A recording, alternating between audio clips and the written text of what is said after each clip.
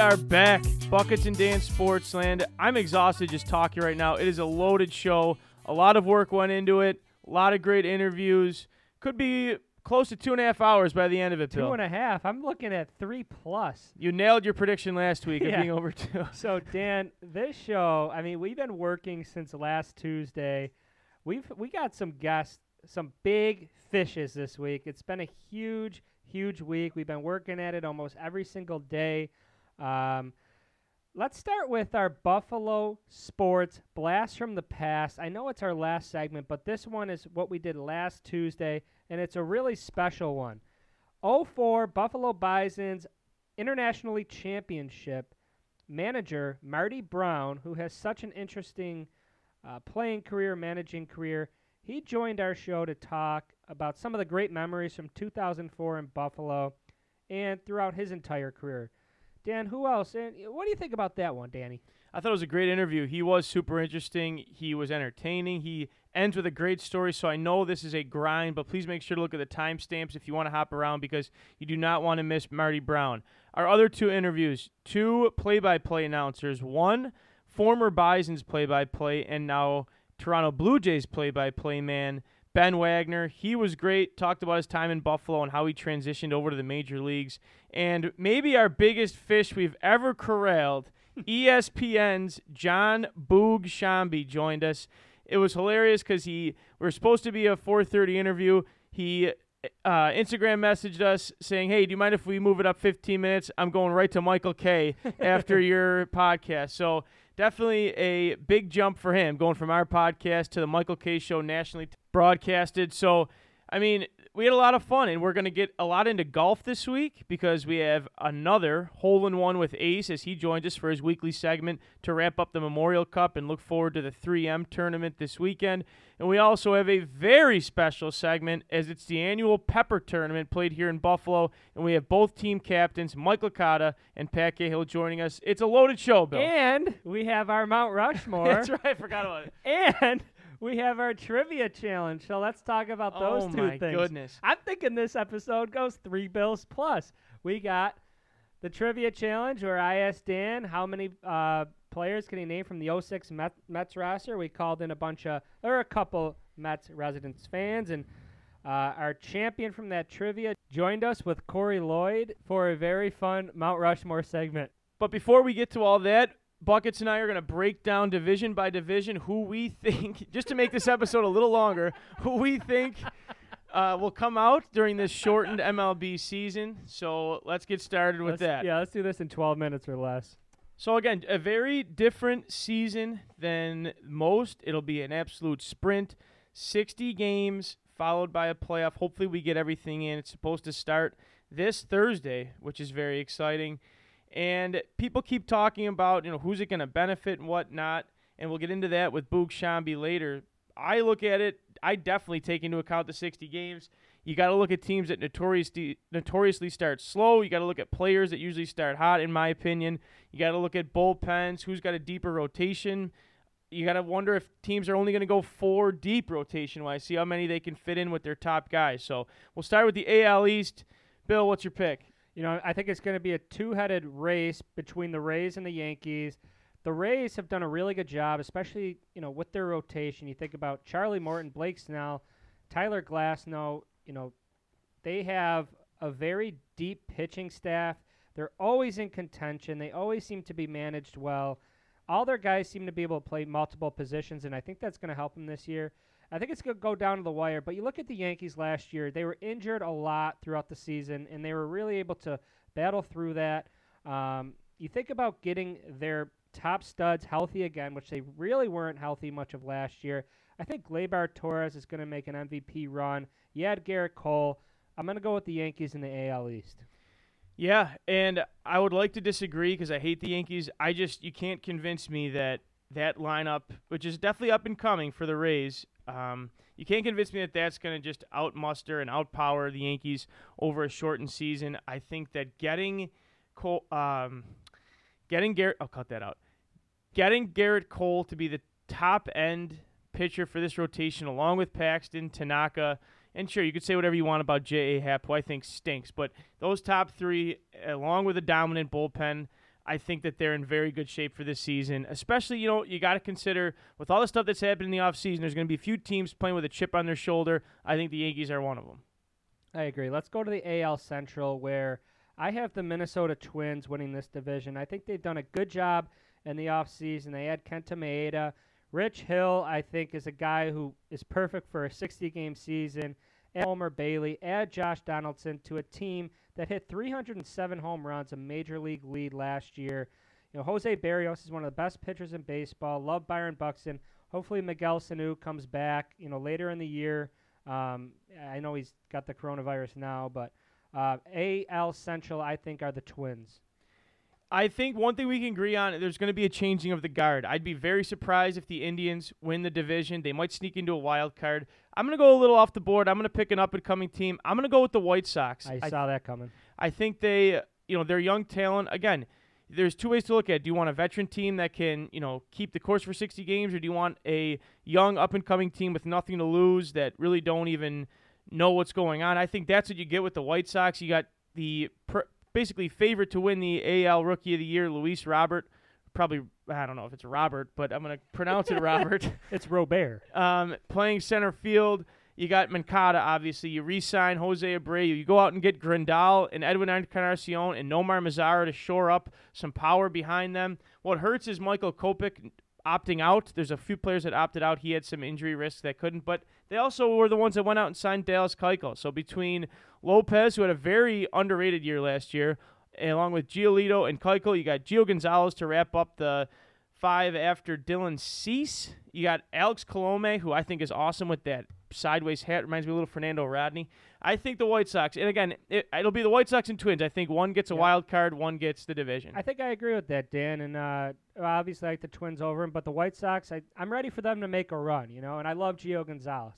AL West, I was very tempted to try and pick the A's or try and pick the Angels. But, the lineup is just way too deep for the Astros. I feel like it's a safe pick, but I feel like it's the right pick. I'm going to go with the Astros. I would love to pick the A's as well. Again, they're famous for getting off to slow starts, and I think that is going to hurt them. They're another fun team that always comes with guys that come out of nowhere seemingly. But again, we talk about playing with a chip on your shoulder, kind of like what the Patriots do whenever they get investigated every couple of years for doing something super illegal, but their fans just brush it off. Obviously, the Astros cheated. Obviously, they won the World Series with a tainted World Series a couple years ago. But again, they're playing with a chip on their shoulder. I don't think they're, looking up and down their lineup, I don't think that's a team that could stop. But you also have Verlander that just started throwing again. He's coming off an injury. You have Garrett Cole leaving, so it's going to be up to a guy like Zach Greinke to step up, and Lance McCullers and whatnot. But I think they're too deep. I think that they win the division as well. And now we're going to jump over to the National League East, where I have the Atlanta Braves winning the division. I love the signing of Marcell Ozuna. He had a really good season with St. Louis last year. In part, I know that because he was on my home run derby team. Broke his wrist in June and wasn't the same since, but I expect him to have a bounce-back year. And I love Acuna. I think he's one of the best players in baseball. I think he'll win the MVP on the NL side. They certainly have a deep lineup, and it's a lineup that just crushes the Mets every time. And I'm very confident the Mets do not make the playoffs this year. There's just too much talent around them, especially when you got to look at what their schedule is going to be like, playing the AL East and playing the NL East. Obviously, the NL East goes four deep, at least in my opinion, with the Nationals, Braves, Phillies, and Mets. Then you look at the AL, you got to play the Yankees. You have to play the up-and-coming Blue Jays. The Rays are obviously tough. So that'll be interesting. I think... And they just signed Yasiel Puig. Yeah, the Braves did, but he actually just got coronavirus, so I don't know what the deal is with that. I'm actually going to go with the Phillies. As much as I hate that pick, I just want to go a little different. I think that, Bryce Harper is going to be a guy that will be right up there with your MVP discussion. I think he's notorious for hot starts, so I think he's going to be ready to go right from the beginning. Again, a guy that has a lot of pressure on him, but I think thrives under that.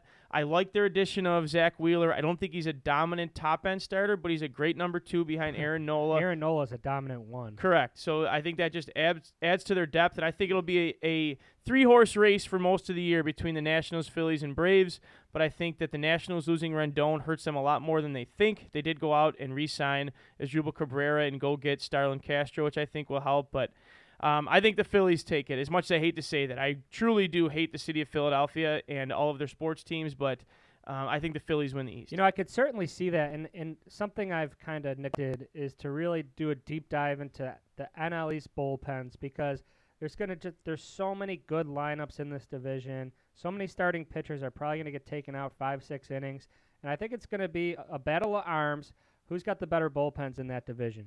I agree. So let's move to the NL Central. And again, if you look at division by division, I would say the Central teams have the easiest ride in terms of their schedules, because there's definitely seems to be some weaker teams in those two divisions. So who do you got in the NL Central? Here's my up-and-coming team. I like the Reds here. Love the addition of Wade Miley. Eugenio Suarez is one of the most consistent hitters in baseball, consistently over 35 home runs a year.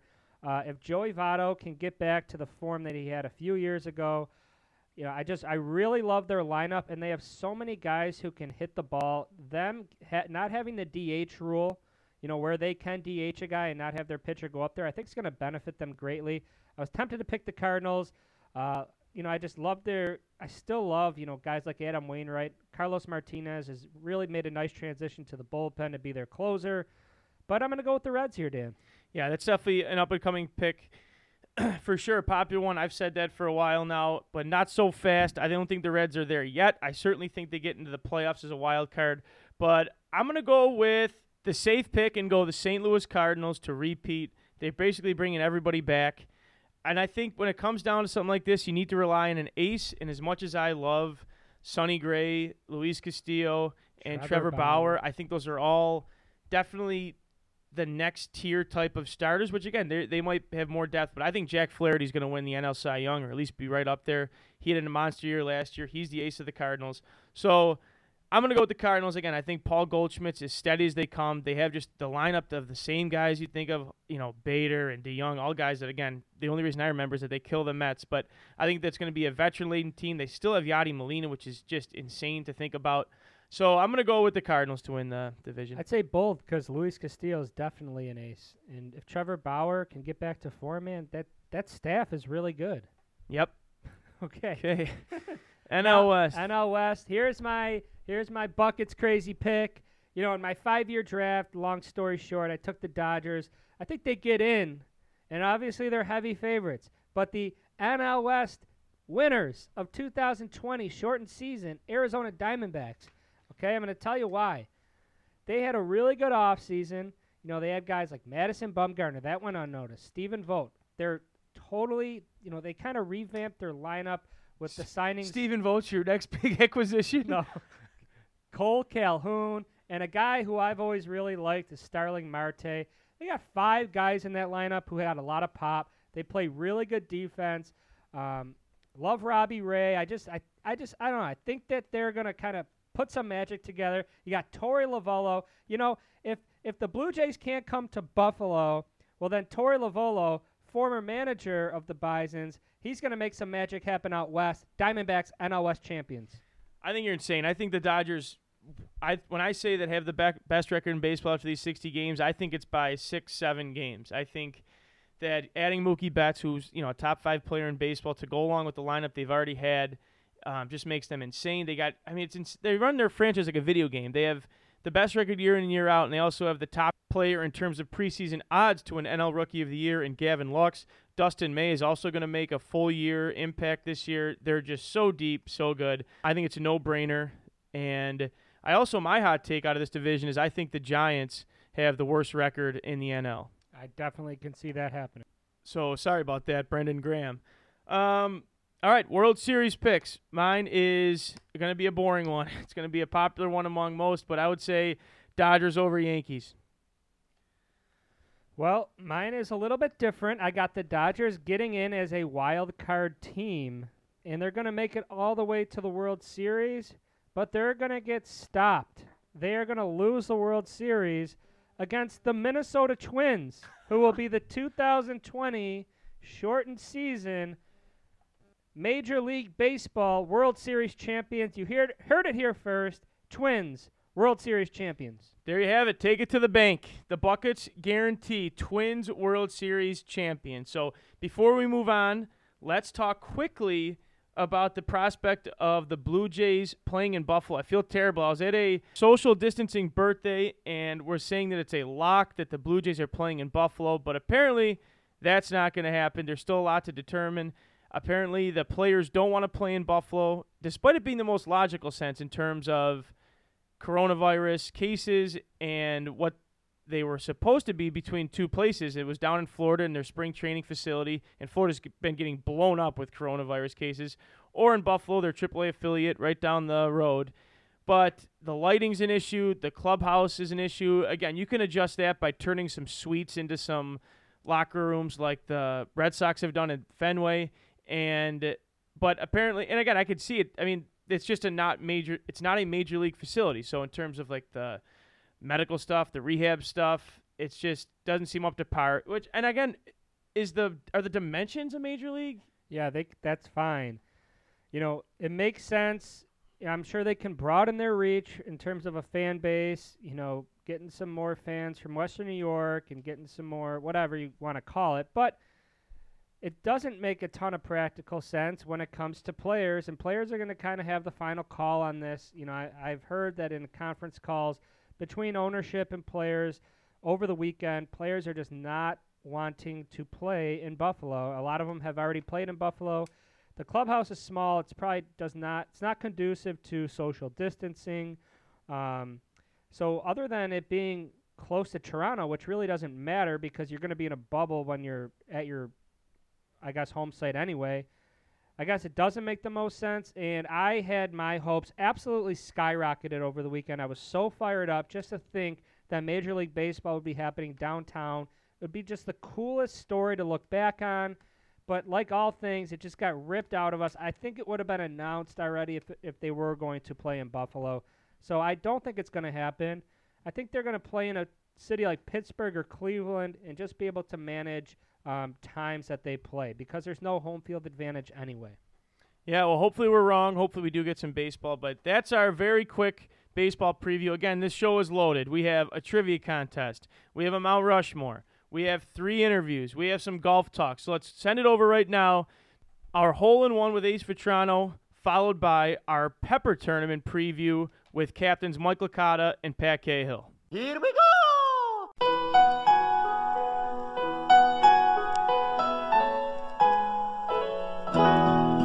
Numbers all in here. Hey, it's all in. Come on. Work with me now. It's all in the head. Yeah, it's all in the hips. It's all in the hips. Get off of me! Son of a bitch, Paul. Why didn't you just go home? That's your home! Are you too good for your home? Answer me!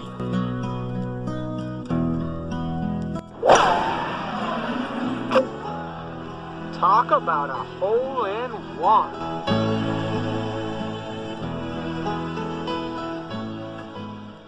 Joining us for his weekly segment now is Ace Vetrano in our hole-in-one with Ace.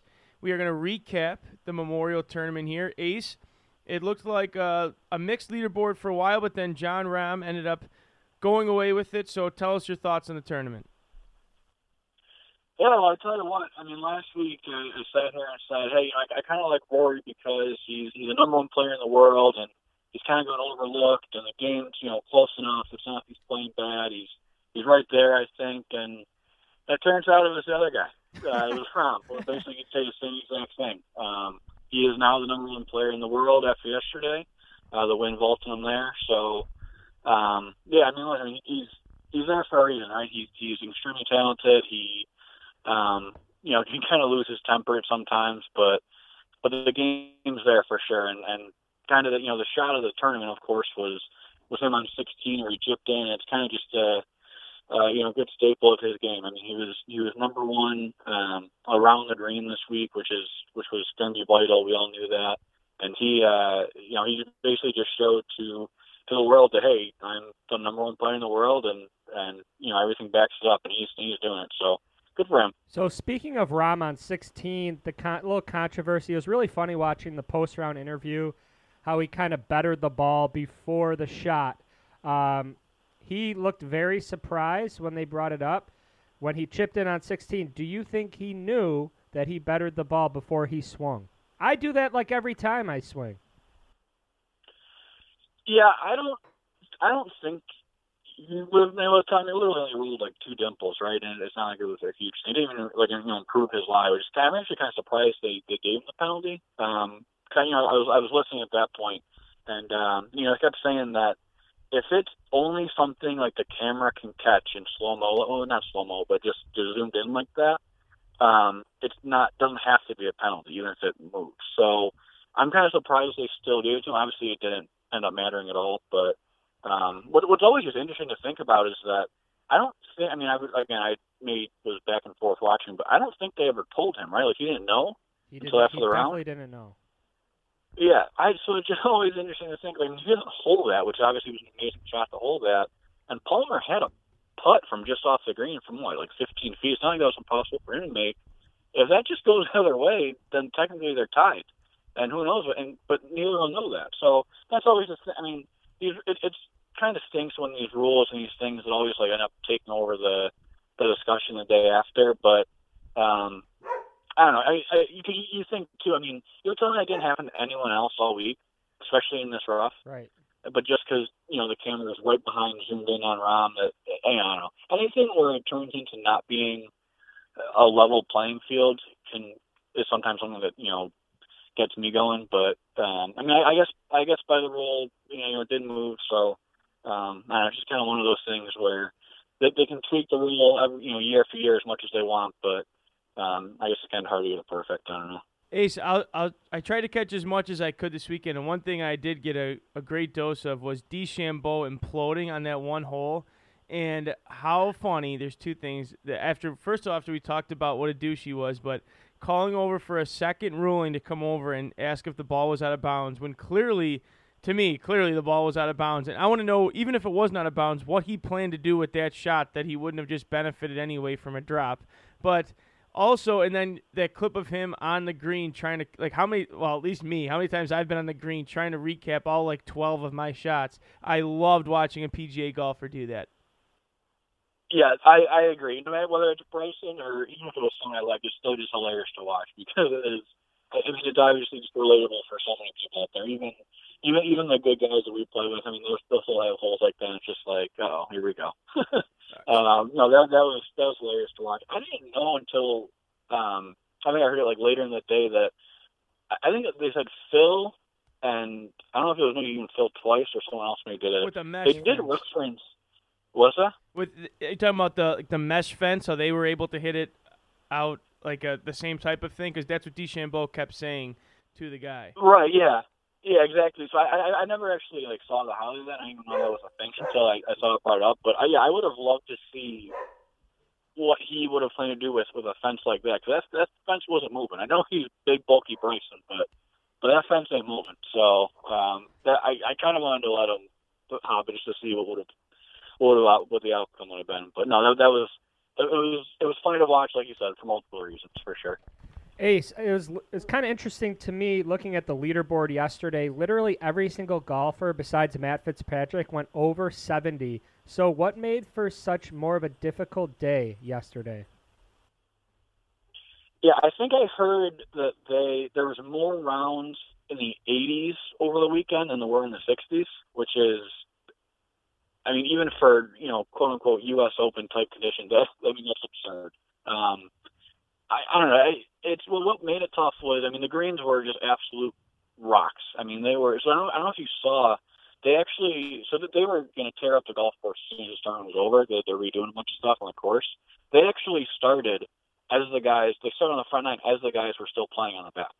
So I think they did cut. I don't know if it was just on Twitter, if they actually cut to it on a live broadcast. But basically, when you plan on tearing it up anyway, you kind of don't really care what conditions they get during the tournament, because you have to try and salvage anything if they're planning on ripping them up anyway. So these greens were just, it literally was cement. It was, I think you could see on one, it was a good camera view of it. They were literally turning purple in spots because they were that just dried out, and they didn't do anything to them all week. So the greens went, first and foremost. The rough was, it was pretty much U.S. Open style rough. the pins were just in the absolute, worst spots possible. The wind, I think, picked up yesterday. Same thing on Thursday. It just, if they wanted him, I think I saw too, it was the highest overall scoring average in non-major in 5 years, I think. So yeah, I think the average score yesterday was 76, I believe. So we just 4 over. So it's, I don't know, I enjoy that because it's not like we get that all the time, where I don't mind that once in a while. I know some people might not like it, but I'm kind of sticking to Birdie Fest week after week. So it was, I enjoyed watching it from that perspective. Tony Finau, I don't understand this guy. He just can't seem to bust through over the weekend. He goes 66, 69 Thursday, Friday, and follows up with a 73 and a 78 yesterday. I mean, does he have major wins, or does he have wins on the tour? And, what is your expectation for this guy going forward? Yeah, so he only has one win, which is kind of the thing that people always talk about him, which is kind of sick. I mean, he is a really good golfer. He's been on Ryder Cup, President Cup teams. I mean, and he's deserved. I mean, the guy's consistent. He's really consistent, with his results year after year. It's just really just the actual wins. This week again is kind of just a small sample size of his entire career. He's always kind of right there, and just can't seem to push down. A lot of people joke about the event that he won. I don't even know, a year ago now. It was at least a couple of years ago now. But it was the Puerto Rico Open, which is almost not even. I think it's like a split field event. I think there's a bigger event usually that goes in the same weekend as it. And the funny thing with that is that no one that has ever won that event has ever won again on the PGA Tour. And obviously that's not something. That's actually what Hovland won this year. That was his win.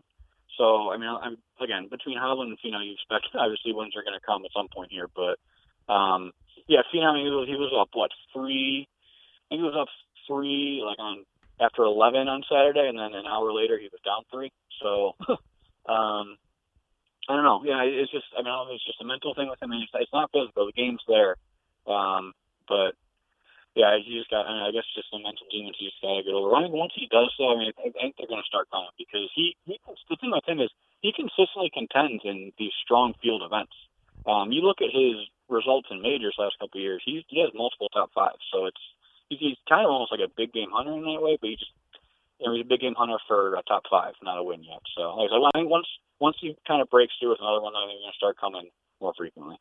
And before we get to this weekend, quickly on Tiger Woods, I was watching some, analysis of his swings after the first couple rounds, and he barely snuck in, made the cut. It helped that DeChambeau blew up, but it just seemed like there was something just a little off with his follow-through, and he kept pushing everything right. Could be the back, could be the fact that, he hasn't played in a tournament in how long due to the pandemic. And afterward, he was asked about his aging.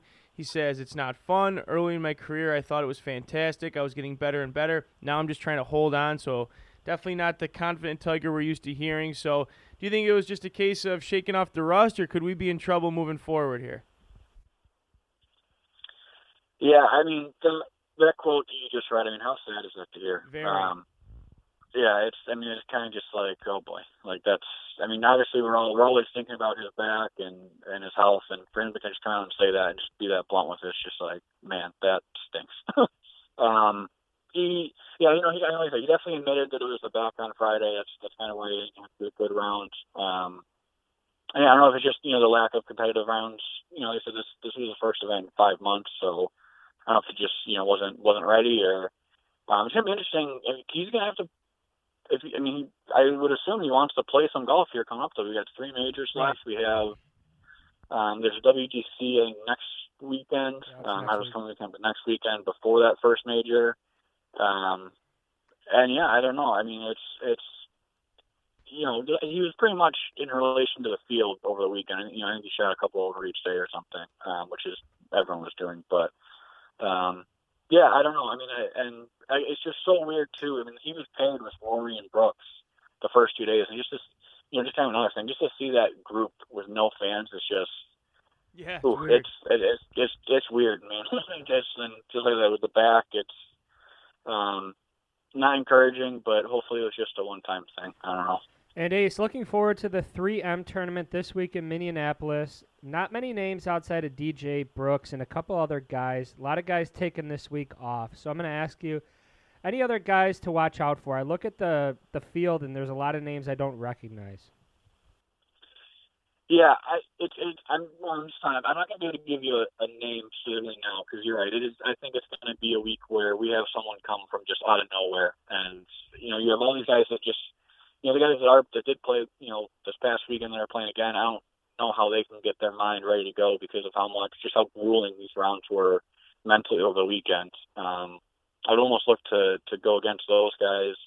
I could see this being a week where maybe you get a first time winner, someone who's just kind of been grinding and still waiting to break through for that first win. Or like I said, I could definitely just see it being, especially too. This is only the second year for this event. Last year's debut, so we don't even have any that much of a sample size to go off in terms of stats. It's so this was actually where I know we brought it up last week.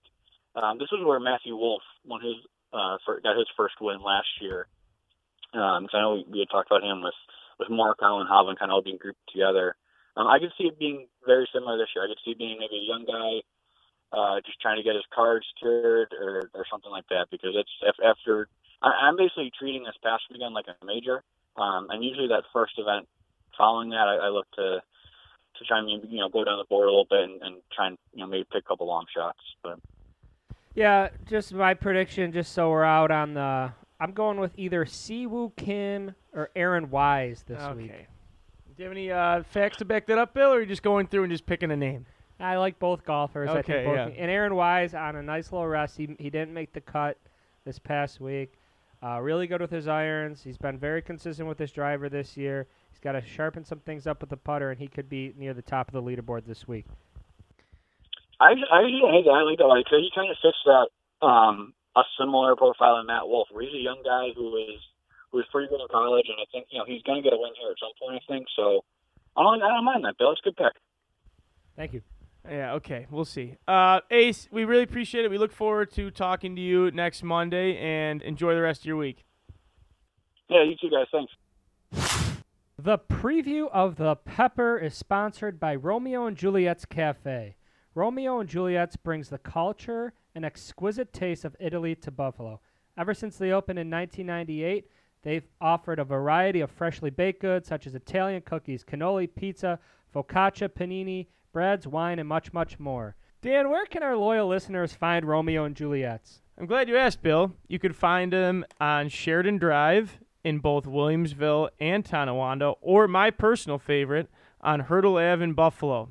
We are really looking forward to diving into some Romeo and Juliet's Saturday after the first round of the Pepper, so we are very excited to have them as our sponsor. Romeo and Juliet's, Italian cuisine at a Buffalo dime.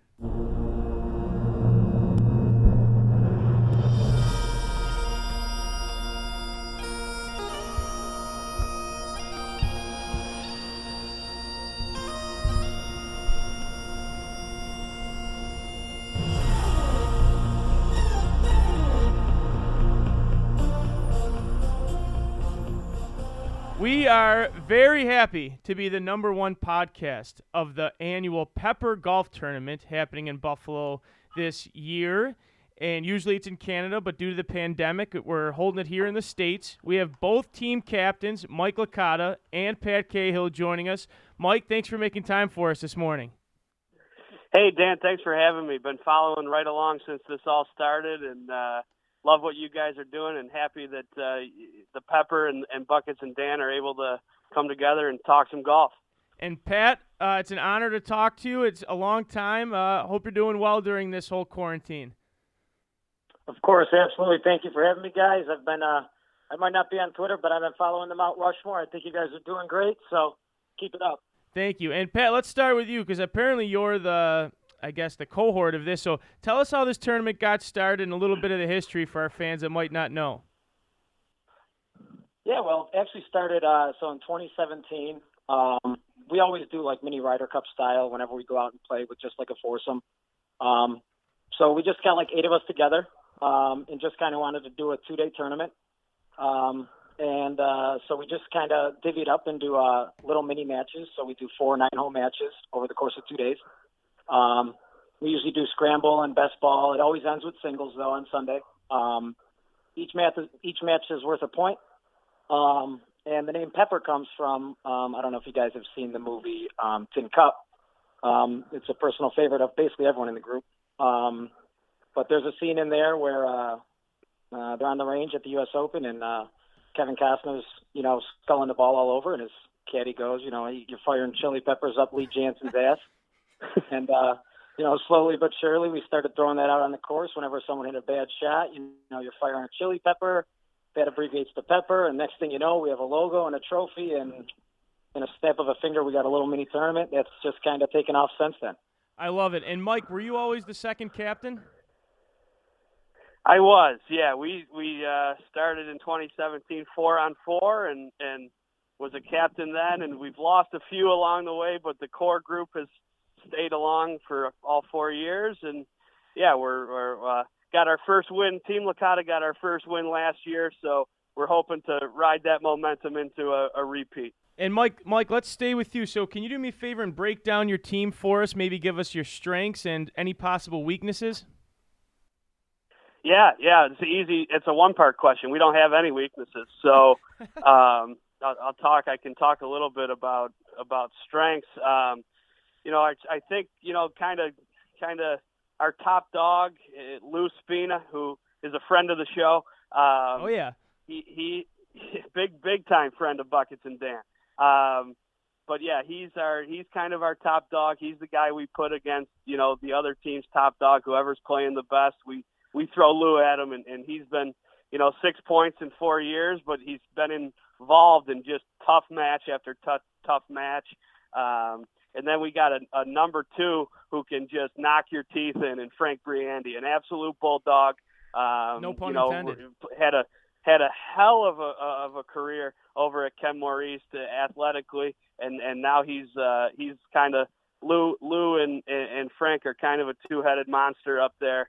And then there's not much drop off, Dan. There's not much drop off. We got guys who can come in and absolutely swing it. I'm looking at guys like Pete DeSabio, friend of the show. I'm looking at guys. DeSabio has improved immensely. When you look at Pete's golf career 3 years ago, whenever he first joined, he was kind of that next tier guy, but he can swing it with anybody now. He's really improved his game. Same with Eddie Sudik, who in year one, I think, Pat, you could correct me if I'm wrong, but in year one, I think he may have gotten swept and then followed it up in last year by winning a whole bunch of points and being in matches.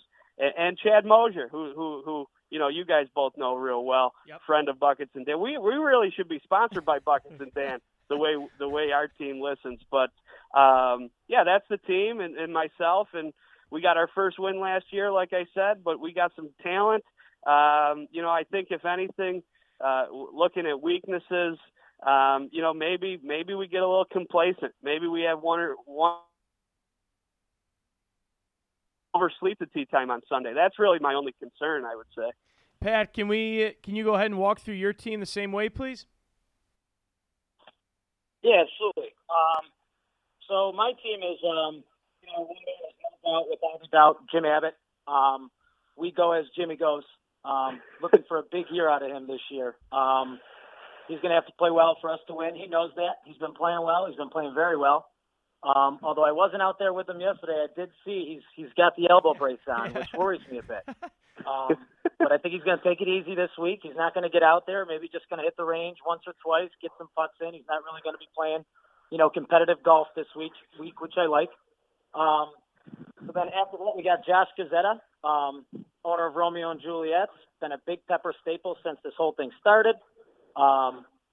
He's been great. Actually, going into last year, he was the leading point getter for the career. Last year, he had a little down year, but Josh realizes now that he's playing better, he's getting a little tougher matchups. So, right. And that's what he's got this year. He's actually playing, Coach Licata in the singles here on the final round, where, usually I'm sparring with Licata, and, but now Swizzy's up there, and he's ready. He's been playing a lot of golf. He's been playing good golf.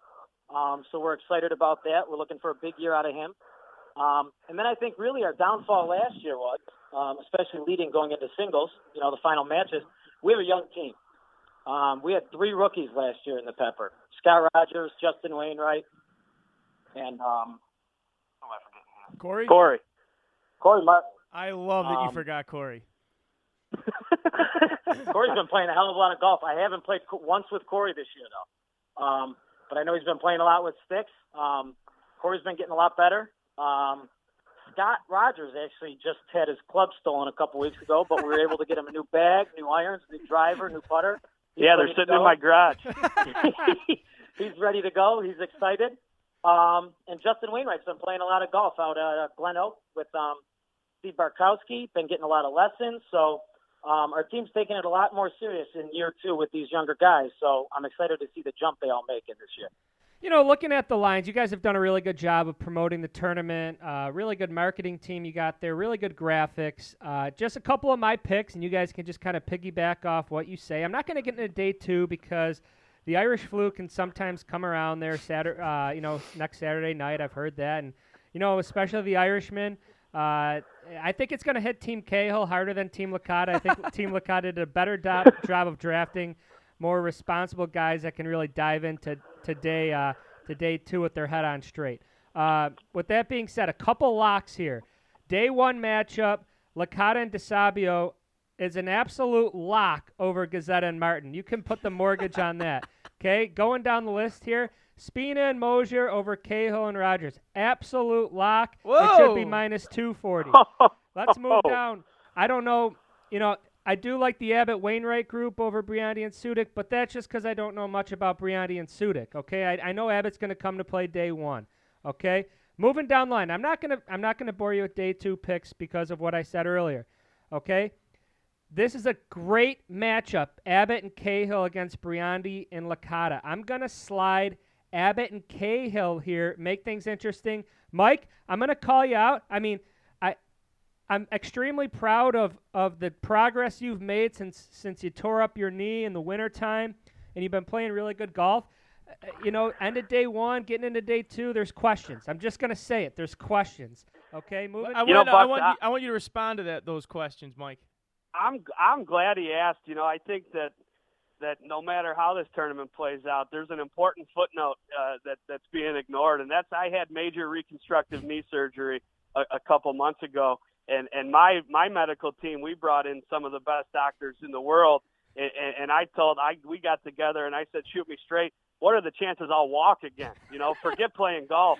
There was a time where they didn't know if I'd ever walk again. So in just a couple short months to be out swinging it and maybe hitting it 10 or 15 less yards distance wise, but I'm hacking it around and able to compete. So I think no question will there be some tightness or soreness or uneasiness trying to go back to back on a bum wheel? Sure, but I'm not going to let it be an excuse. I think I've been playing as good a golf as I've played in years past, and I don't want that to be a unfortunate excuse for me. But you're right. There's certainly, you look at Tiger playing first round back at Memorial this weekend, and just showed some great things, but never was really able to put it together. So sure, I think that's a fair question that'll come into the betting aspect of this tournament. I think maybe day 2 I'm not getting a lot of bets on me, but I think I've been in that situation before and excited for it. And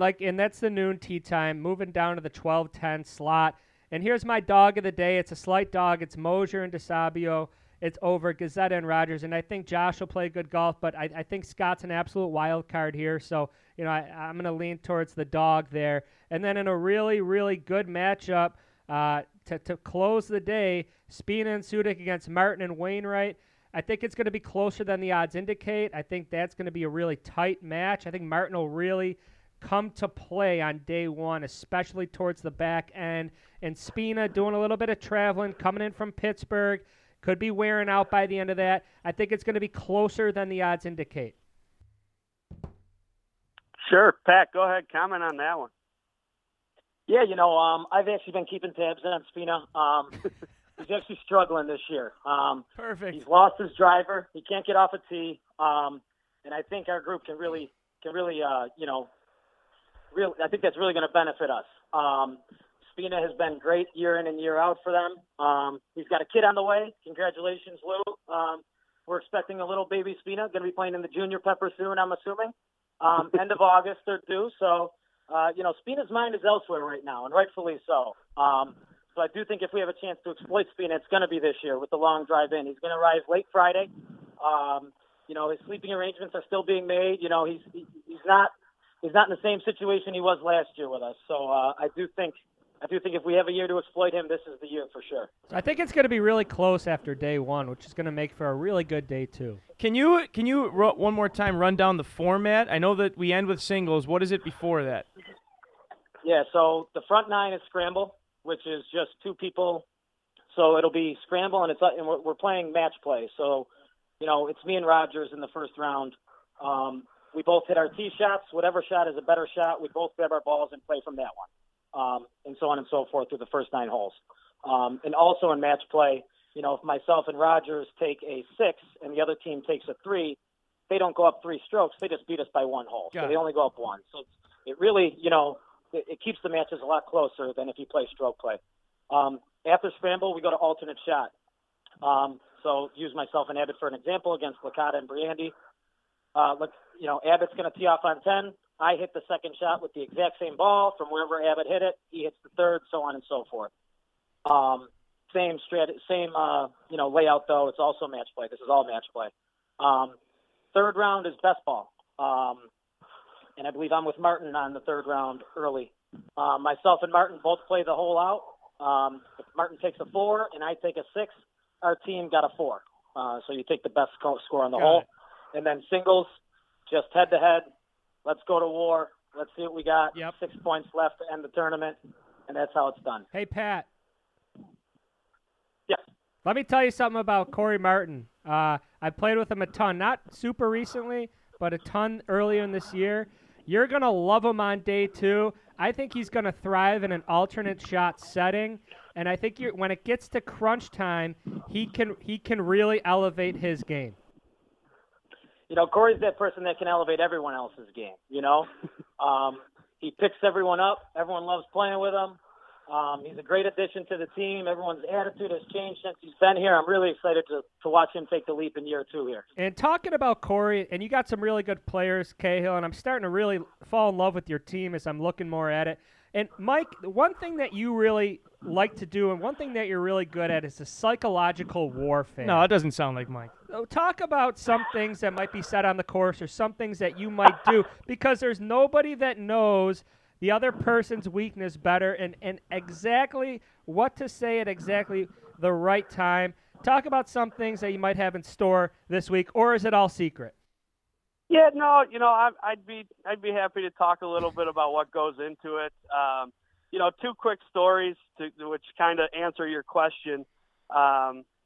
Number one is a funny story with Justin Wainwright, like Pat said, rookie, new to the Pepper last year, first year, opening round up at Cherry Hill up in Fort Erie on the Canada side. Beautiful course, our home track last year. So he's nervous and up on the tee. And I forget which match it was day 1, but I was pitted against him in a doubles match, and I never said anything the whole 9 holes. And so we get back to up to Niagara Falls afterwards, and he was like shook. He just said, "I can't believe you weren't talking shit. You weren't saying anything to me."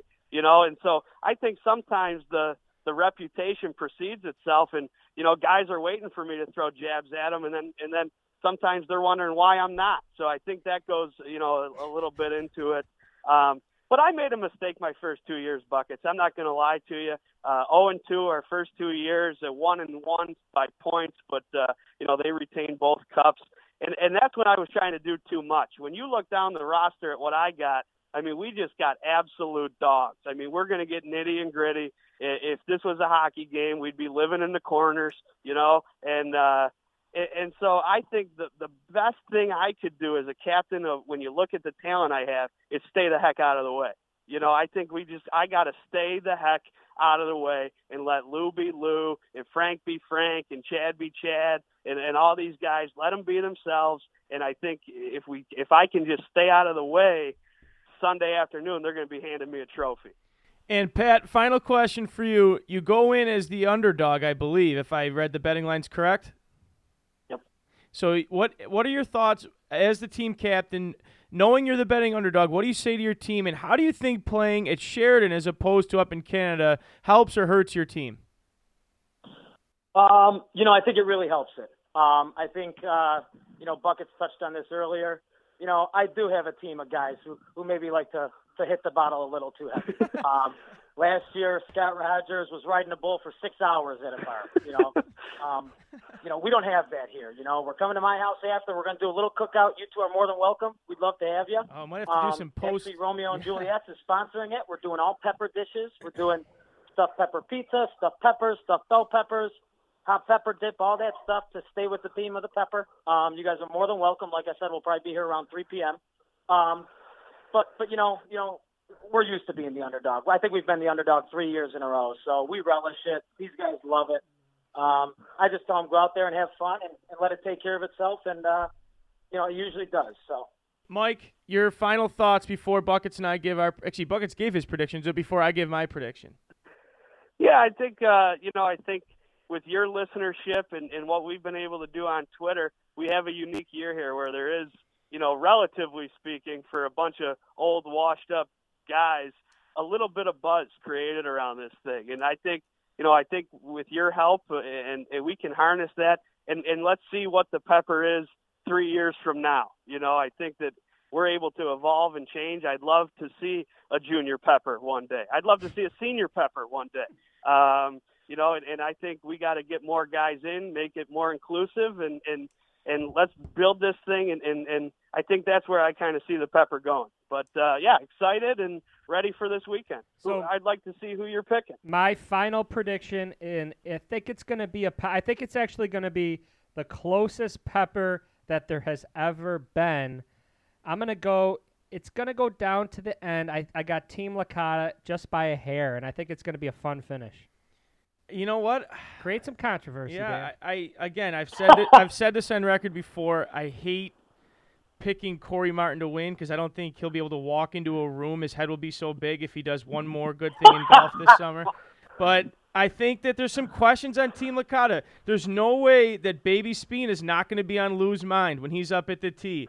You know what? I mean, his pregnant wife is back home, and he's out there golfing. Says a lot about his character. And I saw Frank Brandy a couple weeks ago hobbling around with a knee brace. People are wondering, does he still have it? And it's just about the top dogs. Jim Abbott, people have been coming at his past performances. I heard it last week at Chad's birthday, and I think he's going to step it up. I think that Swizz might, I hope everyone enjoys that pizza because I think we might see a Jordan Flu game type scenario where Team Licata gets fed a certain type of pizza that night. And I think Rogers is ready to answer the bell, and I think everyone's going to step up. I got Team Licata Team Cahill in the upset. I think you had it right the first time, Dan. Let me tell you one thing. I appreciate you having us on, but I can't let you dog my man Spina like that. I got it on record that if he wins this year, the baby's name is going to be Pepper. That's what I heard. So, nothing like an absolute exclamation point to welcome baby Pepper Spina. Okay, well, I hope that's true. I hope, I wouldn't mind seeing some Spinas sharpened this weekend. So I wish both of you the best of luck. Hopefully we'll be able to see you this weekend and get some maybe during interviews and definitely post. So we are definitely going to have you on next Monday to discuss the results. And really, best of luck to both of you. I'm going to say Pepper Spina sounds like a good Spanish marinade. Yeah. Oh, beautiful. Hey, thanks, guys. Alrighty then. Another big thanks to Ace Vitrano for joining us again for our Hole-in-One with Ace segment. Great insight on the Memorial Tournament. Looking forward to seeing how his predictions pan out this upcoming weekend. And obviously a huge thank you to both Pat Cahill and Mike Licata, the captains of the Pepper Tournament this weekend. Can't wait to see how that plays out. Can't wait to talk to them next Monday. Right now we're going to send it over to Ben Wagner, play-by-play voice of the Toronto Blue Jays, followed by a quick trivia segment. Here we go! It's the last inning. Our guys are winning. Dave's put down a smoker, a strike, and you got no doubt. What do you want? Let's play ball. Okay. Blue Jays. Let's play ball. We are very pleased to welcome on former Buffalo Bison play-by-play announcer and current Toronto Blue Jays play-by-play announcer, Ben Wagner. Ben, thank you so much for joining us this morning. Well, it's my pleasure. Thank you so much, Ben. Buckets here. I read that you grew up in Indiana and that you're a Cubs fan. I got to ask you, was baseball always your number one sport growing up, and did you always kind of have dreams of working in sports one day? Multi-layered question with multi-layers of the answer. As a kid, I was just basically the all-American boy. If it was football season, I really loved diving in and watching games on Saturday and Sunday. If it's baseball season, I was all in, trying to consume as many games as possible. And if it was basketball season, you couldn't tear me away from college basketball. So to say that I was a Cubs fan, I guess my greatest baseball influence comes from watching the Cubs. And in the afternoon growing up, the Cubs played so many day games when they were at home. So it was like my brother and I were rolling off the school bus and the Cubs were already, playing at Wrigley Field, and that was on the television. And then my brother, just because, of course, he had to be different, he wanted to be a White Sox fan. So we were fighting over the remote at 6 or 7 o'clock every night, trying to figure out, if we were going to watch the White Sox games or, the super stations were going crazy at that time, and we could get Atlanta's TBS. So, we had such an incredible influence of sports in our house. And then, you go to the backyard and you try to mimic all these guys in the plays that you just watched on television. But baseball for me was obviously the longest sport. It's the sport that I love watching on television. I love listening to on radio. And then I wanted to play, but reality set in about 15 or 16 years old. And I was starting to have other interests, and that then led me to combining my passion for baseball and the love of what I was falling into with radio and broadcasting, and trying to figure out what kind of medium I thought would be best for my future. So it was definitely a combination of baseball, the love of it, and then going to college and getting a lot of positive feedback from the broadcast that I was part of as a baseball guy. And then a couple of strokes of luck, worked in my way and kind of got me into professional baseball.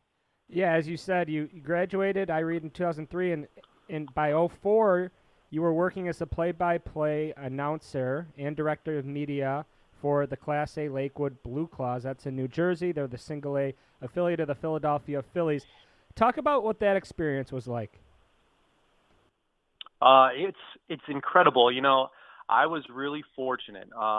Even before, the end of that semester, I went down to the baseball winter meetings in New Orleans, and I interviewed for a handful of jobs to get into professional baseball. And I thought, I wanted to be the voice of the team.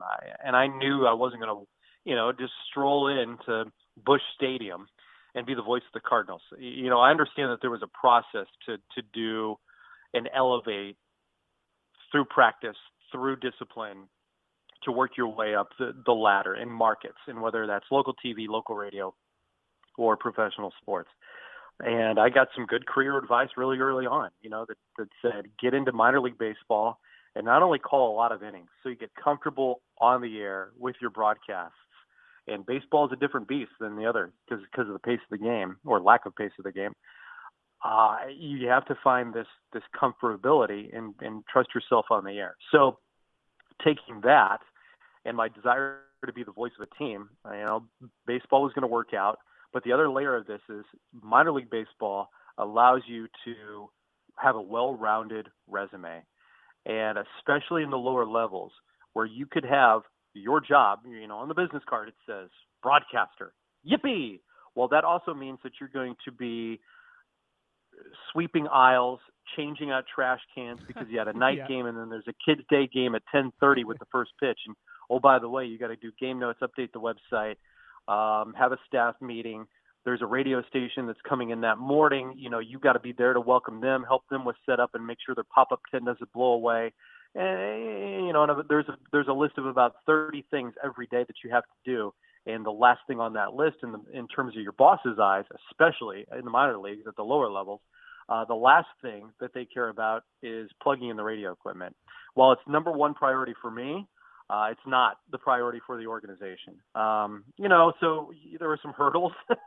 There were some hurdles there, but after you get your sea legs and get rolling, it was an incredible learning experience. And if anything has resonated for me out of those first couple of years, and in the third, I had pretty good confidence of where I was at in terms of doing my job and my ability on the air too.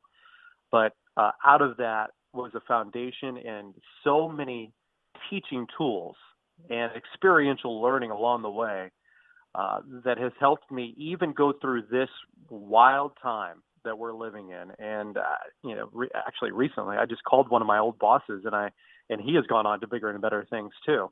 I recently reached out to one of my former bosses and I said, things that you said and I found so annoying in my early stages of the career have resonated with me more in the last 4 or 5 months than I think at any point in my career. And that goes to things that I was asked by my network in this layoff, whether it's communicating with fans, whether it's communicating with community organizations and outreach, or even these little perky things that I've been asked to do on behalf of corporate sponsors. The way that I learned to do the job from Lakewood and with my time with the Blue Claws, that was kind of a road that got cut, that still kind of guides me to this day.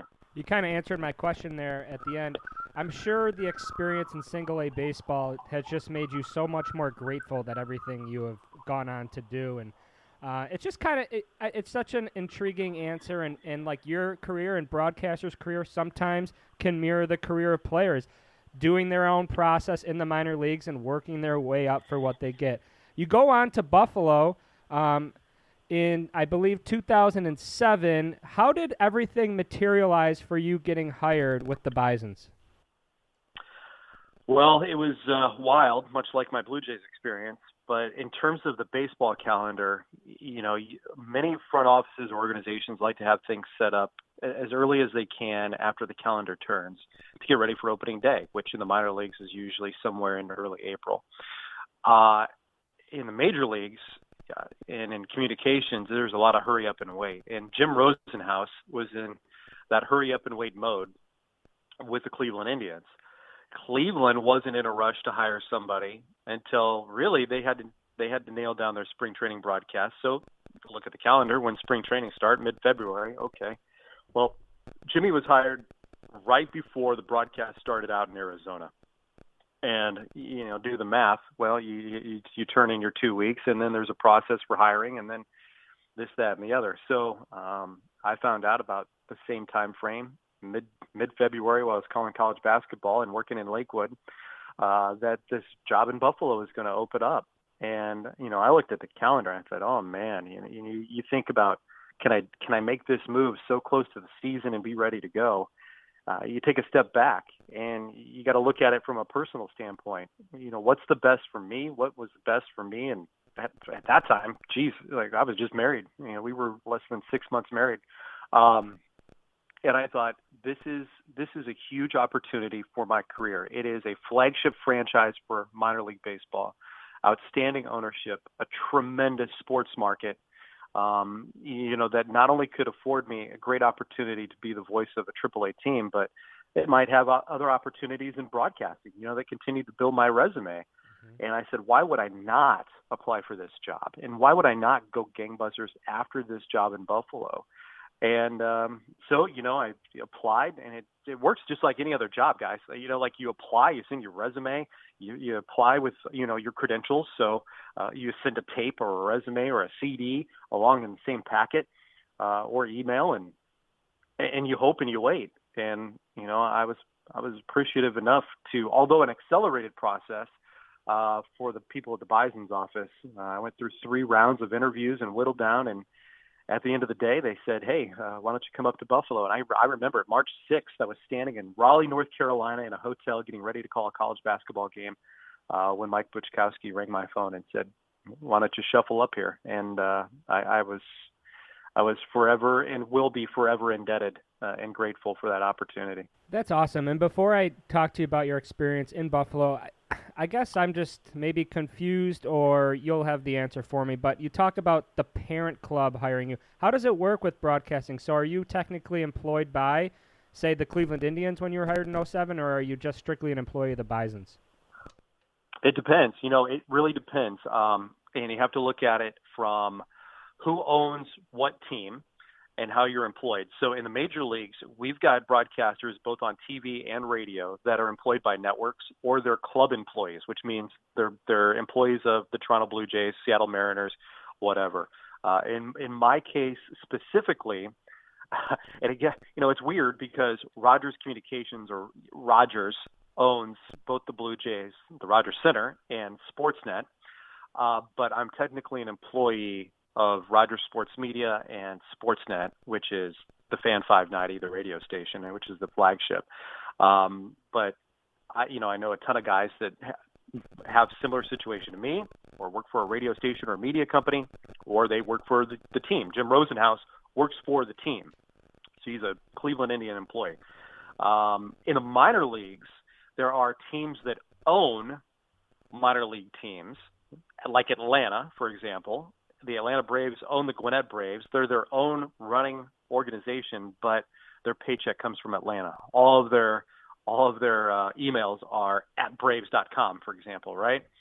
So in most cases, though, you are a club employee in the minors. You look at it like I'm a Buffalo Bisons employee.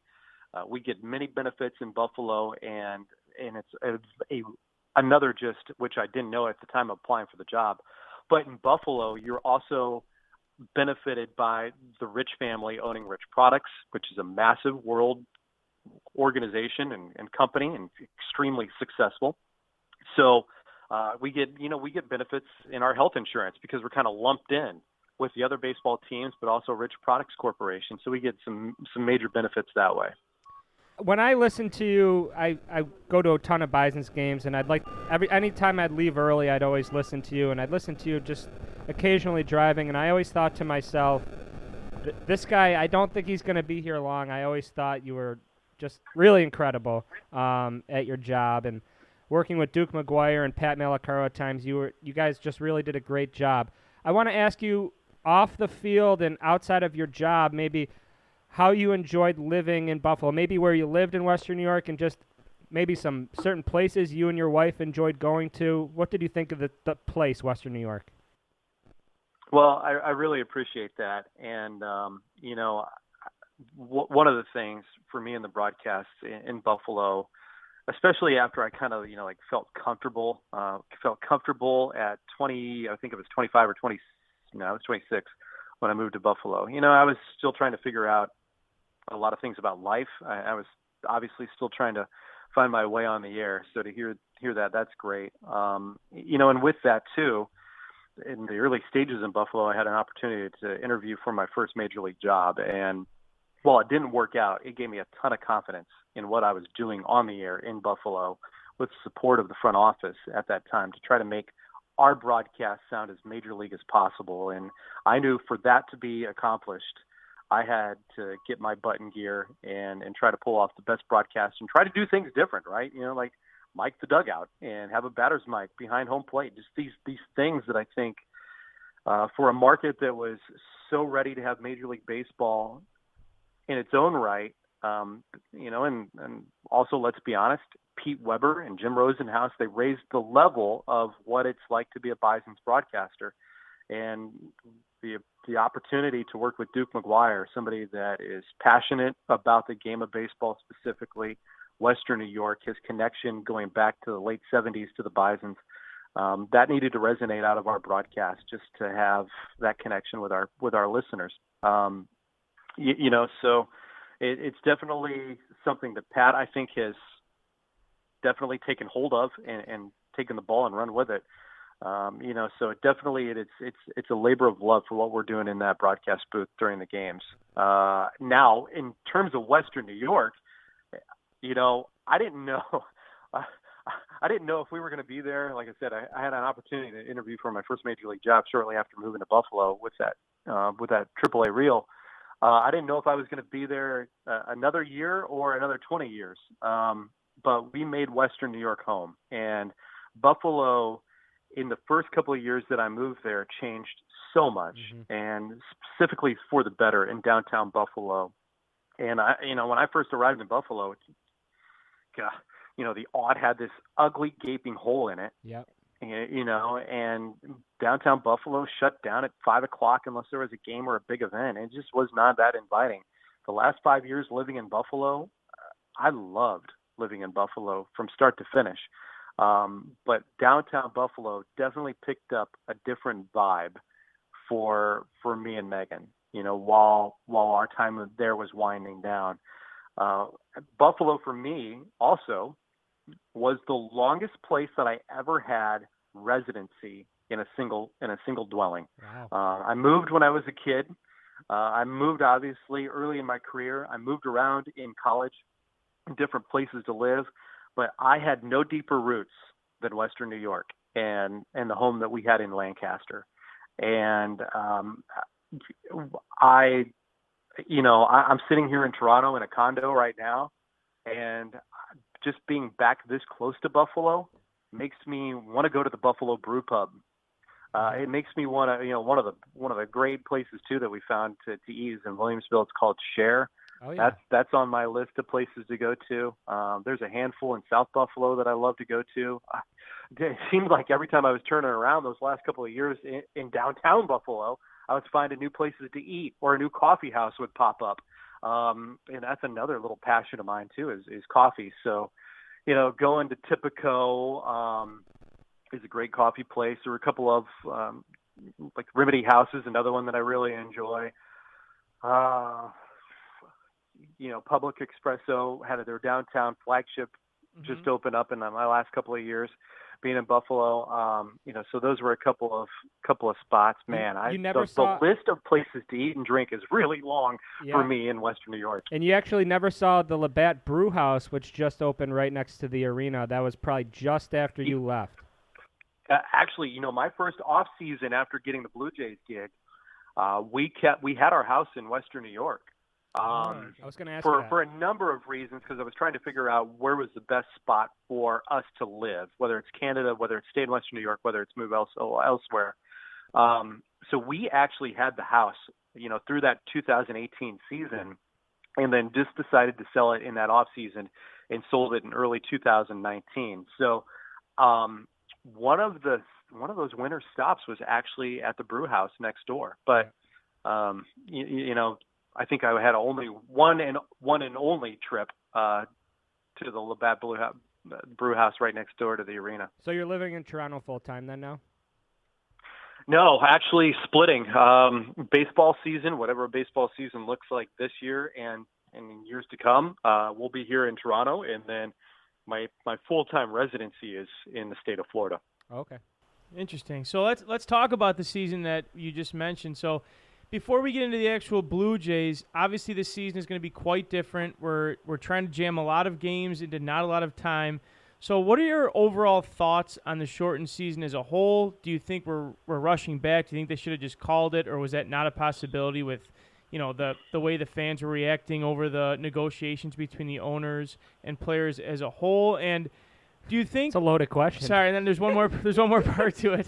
Do you think this World Series will be looked at with an asterisk, since if you look at it, baseball thrives on being a marathon. This is a sprint. They're only playing about 37% of their games. This would be like a 30-game NHL season or a 6-game NFL season. So just your overall thoughts on the season before we get with the Blue Jays. Well, I think a lot of countries in the United States is no exception, and specifically a handful of states have been way too aggressive in their reopening procedures. And now, more than ever, those states or regions, depending on how you want to look at the map, they're paying the price. And hey, I was in the thick of it when late May, let's call it, right before Memorial Day, and the governor of Florida was, standing at the pulpit with his hands wide open saying, "Come on down. we're open for business. Yeah, ridiculous. I said, this is a bad situation. And then you could just see the trickle start, and then the hose wide open in the middle of June. And it's just so stupid. Yep. Go right back to that weekend. What did he do? He opened the beaches. He opened the bars and restaurants. And through June, the rollout continued. And then guess what? Around 4th of July, numbers are climbing rapidly. And then 4th of July numbers, now that we're seeing here as we chat on, July 16th, they're experiencing record numbers again, 5-digit totals for an individual state. Mm-hmm. And I know testing has gone up, but look at the positive rate. And here we go on a long, rambling, COVID-heavy question on what's fine. right, what's wrong. But it's just terrible. But sports plays into it, right? Sports plays into it. You've got governors and agencies and businesses that want to drive the economy and have this going on as part of it, just so some normalcy feels. And baseball is going to be part of that normalcy, where it is going to still continue every day once we get this baby off the ground. And that is important, where you can just, flip on the radio or have the ball game going in the background on television. I think baseball is trying to do it as best as possible. They stumbled out of the gate, which is another total fumble for them not to have testing protocols lined up and guaranteed that they could handle intake of 3,000 individuals. Because remember, every camp has 60-plus players in it. You're talking at minimum 100 employees from the front office.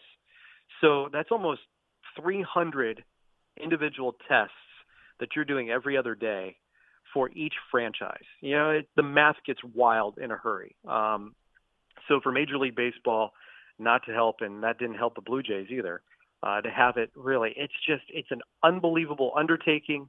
It is aggressive. I think baseball knew it would have its stumbling blocks along the way, but I think they have built a scenario where they hope to just power through the window of 60 games in 67 days, get to the playoffs, and then move on.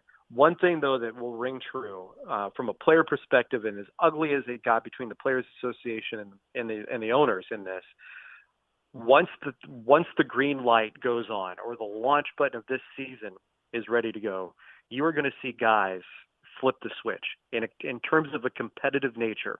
And I know it's going to be a wind sprint, absolutely. I think guys are going to not be ready in terms of their body and conditioning because of what they've been asked to do on an accelerated standpoint with their training and tune-up to get ready for this. So there, again, will be some glitches, but the season overall and getting to the postseason and the World Series, they're going to do it because they want to win and they want to compete. Right. So I don't think baseball will ever think about putting an asterisk next to a champion when it's time to crown them. But it is a footnote, a shortened COVID season.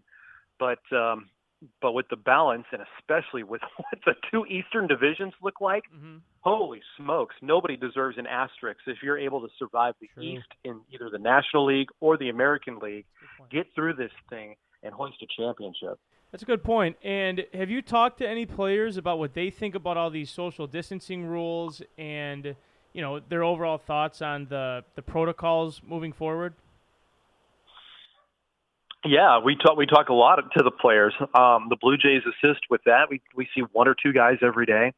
From a Blue Jay perspective, and very early on, the magnitude of this situation hit within the walls of the clubhouse. You had guys that were expecting their first babies in the coming months, and I'm saying the coming months, going back to mid-March when sports went on pause. You had individuals in that room that had children with some setbacks early in their life. You had a manager standing in front of that room trying to relay the magnitude of what was happening with what could happen, even before we understood to the extent of what we know about the virus now. But Charlie Montoyo has a son that had endured an incredible peril early in his life with multiple surgeries, heart defects, and, is still on a very, very sensitive track on how he operates his life.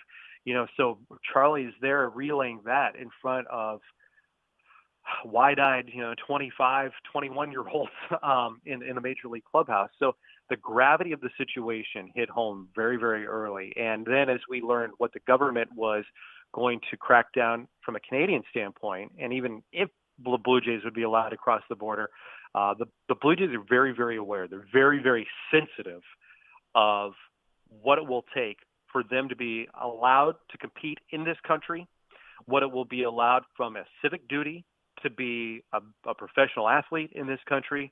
And to this point, while there are some restrictions and there are lots of sacrifices that are being asked of them, and it's a situation that I am definitely not in envy of because of what is being asked for them in a season that is unlike any other. Their situation is unlike anybody else to go through it. If they are approved in the 30 days that they'll be asked to play here in Toronto, they're going to try to make the most of it, but they are going to definitely adhere by everything that's put in place for their safety and the Canadian citizens' safety. So that has been settled, correct? They will not be playing in Tampa Bay or Buffalo. They will be playing their home games in Toronto? No. So there's two different scenarios that go out with where the Blue Jays are right now. And as we sit here on a late Thursday morning, the federal government in Canada is looking at the proposed plan for the season with the Blue Jays. They've already approved what summer camp will be allowed to do, and that is now the modified quarantine bubble that the Blue Jays are operating in between the hotel connected to Rogers Center and what's happening in terms of a competitive standpoint at Rogers Center with the Blue Jays. But they have not been given the thumbs up whether or not they are allowed to play in Toronto or find another home. Interesting. Okay, so let's move on to the actual team because I'll be honest, it's a very interesting team, and I'm a Mets fan, so I watched the team rebuild through the draft, and the Mets chose to build their team through pitching, which obviously ended up being a very short window due to how frequent pitchers get hurt. So now they're stumbling around and whatnot, but the Blue Jays went more of a Cubs route where they tried to do their best to build on position players, and last year the big core of this organization of three former Major League players' sons of Bo Bichette, Cavan, Biggio, and Vlad Guerrero Jr. all come up. Bisons. Very, very entertaining. So how much, especially as a broadcaster, how much life did these three inject into the team, and how much fun were they to watch? You can have a clubhouse in baseball of the most salty and grizzled veterans on any phase of baseball in its history. You put a couple of guys that have promise, high ceilings, electric ability, they can change the tenor in the clubhouse. Awesome. Doesn't matter where you're at. You're in the 50s, you're in the 70s, you're in the 80s to the 2000s. You plant a couple of those young guys into a clubhouse, they change the entire energy around that ball club and what's orchestrated through a day. The Blue Jays have an entire clubhouse of these guys playing with their hair on fire, thinking that they are invincible. And that is what really struck in the change from 2018 to 2019 last year with the influx of not only the three, but the four guys. You look at, and I'll do them in the order that they arrived, right? So Lourdes Gurriel Jr. was already here, and he had some bouts with injuries and, the position change where he went down to Buffalo in middle of April, completely retooled himself, and now is looking like the everyday left fielder for the Toronto Blue Jays. Then you got Vladimir Guerrero Jr. coming up, and then you had Cavan Biggio come up, and then Bo Bichette, the final piece of this, not only the three-headed trifecta of the big prospects for the Blue Jays, but I look at the four of them because they're young, they're extremely talented, and they're still trying to figure out who they're going to be as major leaguers.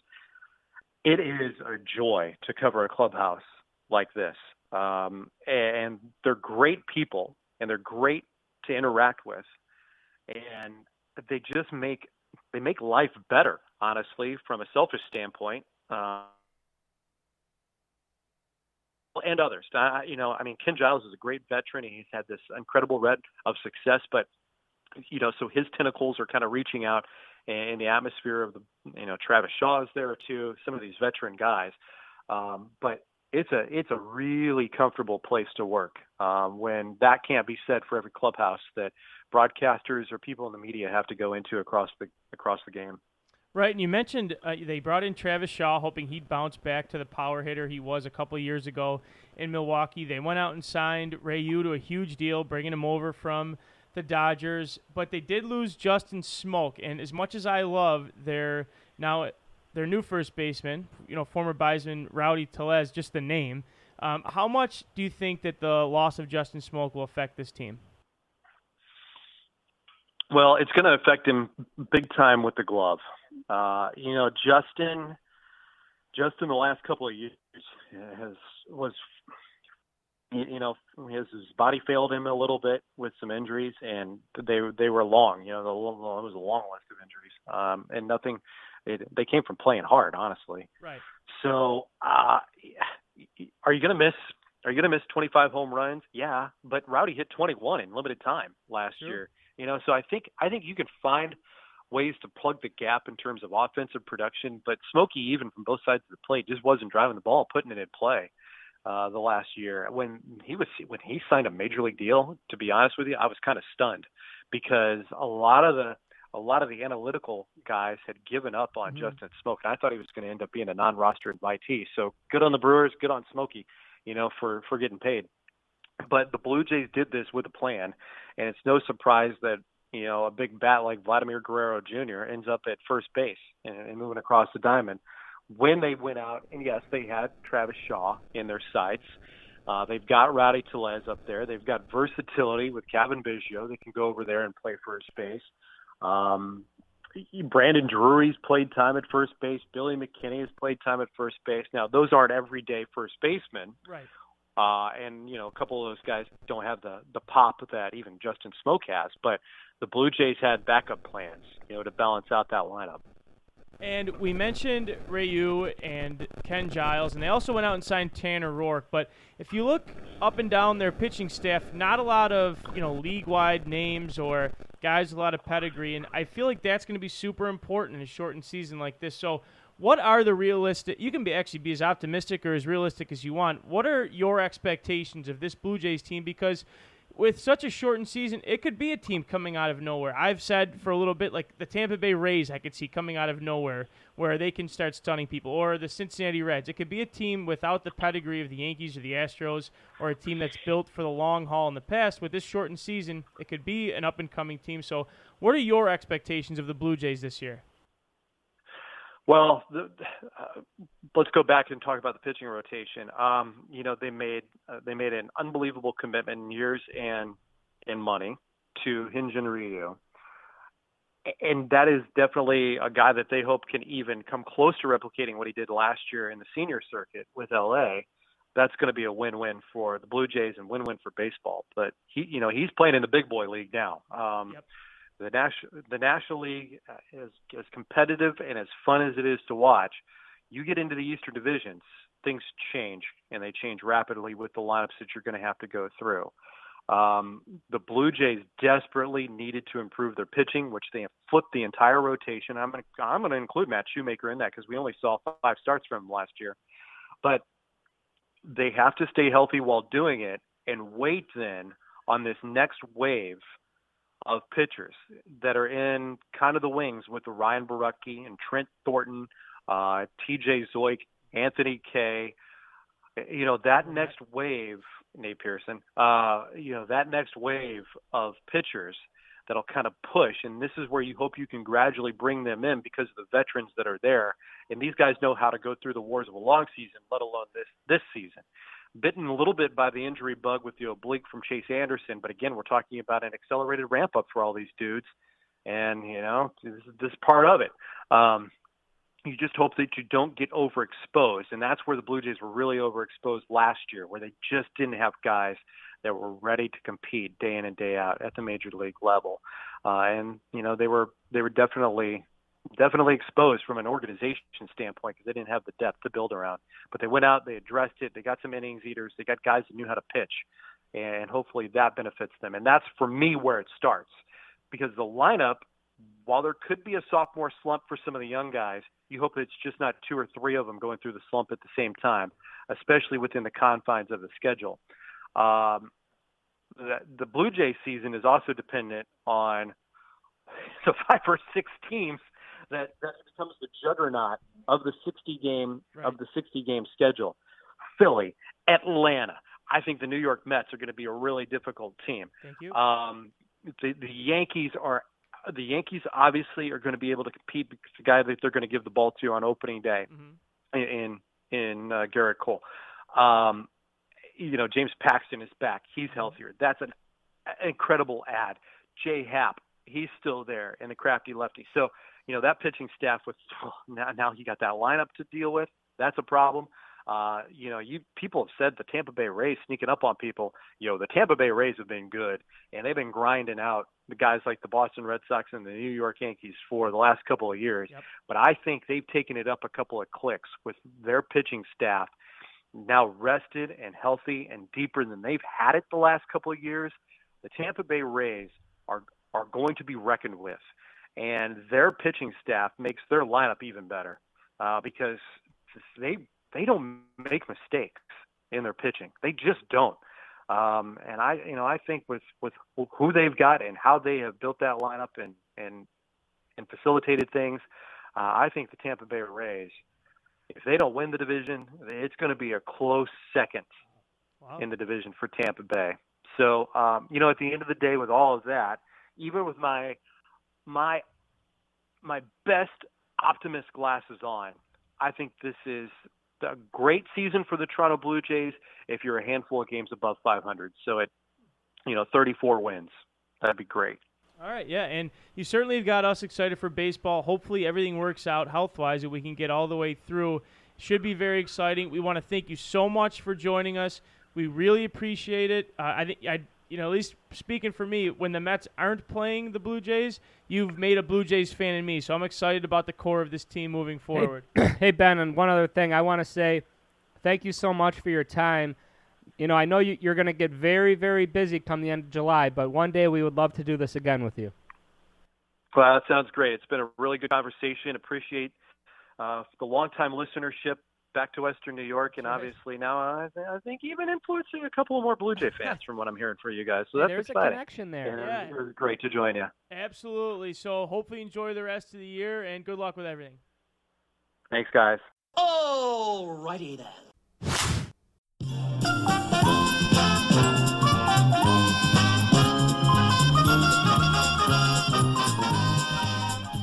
Okay, and now the tables have turned. Dan tricked me last week with some Bills trivia, and now that we're on baseball, I'm going back after him. He has no idea what's coming. I'm going to ask him a question. He's going to have 60 seconds to answer. Now, when I started getting into baseball, I was 8th grade, 7th grader, but then I remember being a freshman at St. Joe's. Jose Reyes was just dominating the league. The Mets were very, very good that year. They won the NL East, and they got to the NLCS. This is 2006. So, Dan, I'm going to ask you in 1 minute, I'm sure you remember that team well, how many players and pitchers, total players, can you name from that 2006 Mets roster? Oh, boy. Ready, set, go. Paul LaDuca, Ramon Castro, Carlos Delgado, Jose Valentin, Jose Reyes, David Wright, Cliff Floyd, Carlos Beltran, right field. Sean Green, maybe, Glavin, maybe, was Pedro on the team then? Pedro Martinez. I'll tell you, I love being on this side of it. 30 seconds left. Oliver Perez. Are we talking about the playoff team or the team in general? You could go playoff team. All right, well, Xavier Nady played. Then he got traded for Roberto Hernandez, Dewander Sanchez, Billy Wagner, Mike Pelfrey, I don't think was on the team yet, but I'll guess him. How much time? 5 seconds. I'm out. And time.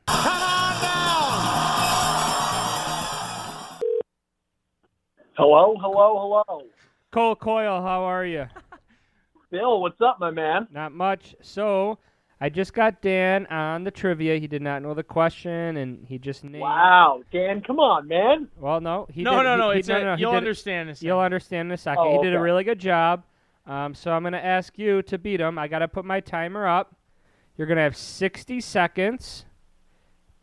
Okay, you're going to have 60 seconds to name as many Mets, including the playoff roster, as you can from the 2006 roster where they won the NL East and got to the NLCS. So it could be anybody that played a single game for the Mets that year. Wow, okay. Ready, set, go. Jose Reyes, Endy Chavez, Xavier Nady, Julio Franco, Beltran, Delgado. Give me Lastings Millage for 500. Yeah. Kaz Matsui, Paul LaDuca, Sean Green, Johan Santana, Pedro Martinez. I don't know if Johan's right. He's got to be on Johan's there, though. wrong, but keep going. Tom Glavine, John Maine, Billy Wagner, David Wright. 30 seconds. Duaner Sanchez. Oh man, I'm Oliver Perez. Duh. Heath Bell. That's a good one. Chad Bradford. Backup catcher Ramon Castro. The best walkout song of all time. 8 seconds. Aaron Heilman. El Duque. I think Jose Lima was on that And team. done. Dude, that was you got some man. great names. I think you got 23. I got 17. I'm super pissed at myself. There were some names I left off. I think you got 23. Oh, dude, I left out Victor Zambrano, Yeah, my and favorite. Heilman, We were gonna that fix piece him. of shit. Great. Heilman. Oh, I hated him. Yeah, that was really good, dude. That was really good. So we're gonna call Pat now, and then We're gonna. Yeah. and then we'll He's gonna dominate this. Yeah, He might. Yeah, he's gonna kill this. I This will think be you either got 22 or 23. I got to go back and check, but you definitely beat me. So we're going to call Pat, and then if you won, we'll call you back. If not, we'll just shoot you a text. Yeah, give me a call.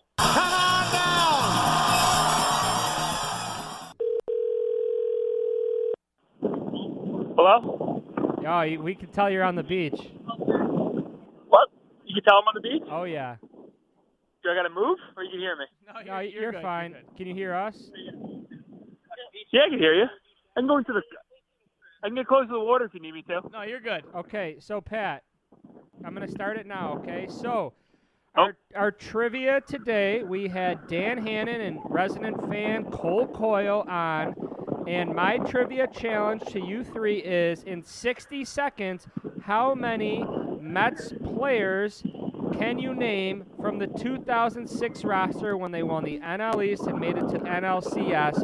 Now, you can also include players from the playoff team as well. Does that make sense? So it's just people that were on the roster at any point throughout the season? Correct. All right, hold on. Then we're going to start the clock. You ready? No, wait, hold on. Is it just players that were on the team at any point throughout the season? Yes. Yes. All right. The team. All right, hold on a second. No. The time starts now. All right. You got Jose Reyes, David Wright, Paul LaDuca, Carlos Delgado, Jose Valentin, Xavier Nady, Carlos Beltran, Endy Chavez, Aaron Heilman, Duaner Sanchez, Roberto Hernandez, Tom Glavine, Pedro Martinez, El Duque,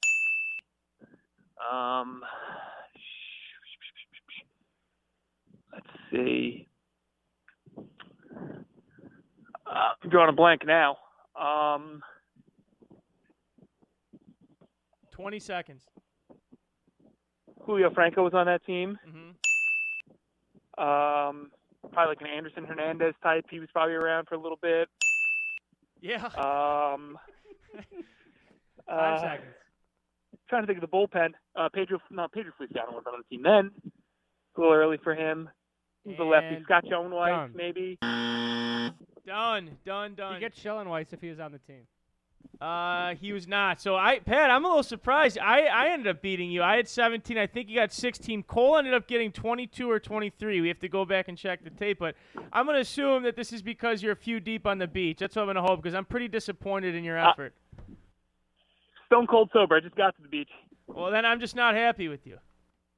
Yeah, I'm not happy with myself either. All right, well, we appreciate you playing. Yep. Thanks for having me on. Let's go, Mets. Right. If the DeGrom's healthy, we're looking at a good season. All right, I'll see you.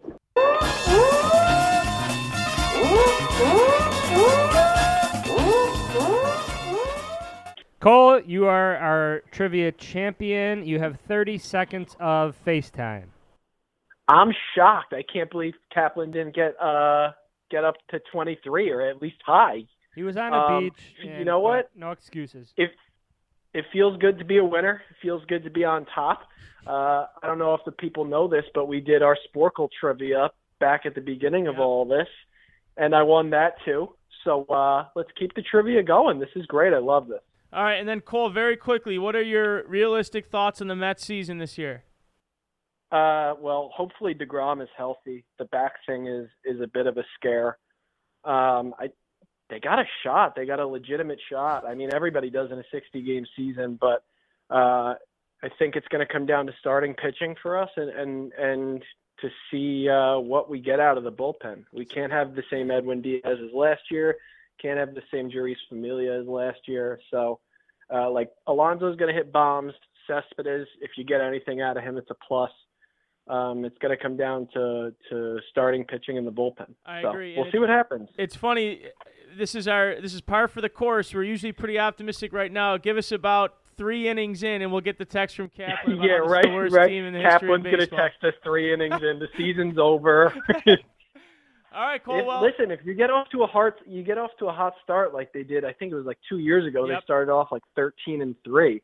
I mean, you're all the way out in front, and everyone's chasing you. Then you can play 500 ball from there on out. So we'll see what happens. It'll be interesting. That's true, and I look forward to more group chats where we do Bill a favor by throwing him in as our bandwagon Mets fan. But our bandwagon Mets fan. you're a trivia champion, so we'll send you a shirt when we make them, and I hope you enjoy the rest of your day. Awesome. Thanks, guys. Alrighty then. A super fun trivia segment ran by Buckets. Good job, Bill. Thank you so much to our good friends from Cortland, Pat Kaplan and Cole Coyle, both diehard Mets fans. Hopefully the Mets do okay this year. I do want to make one correction. Pedro Feliciano actually did pitch 7 games with the Mets that year, so both Pat and I tied with 17. I did not beat him, but we are still 6 shy of Cole's 23. By Cole winning, he earned himself a spot into this week's Mount Rushmore of starting pitchers post-2000 with our good friend Corey Lloyd. Hope you enjoy. Here we go!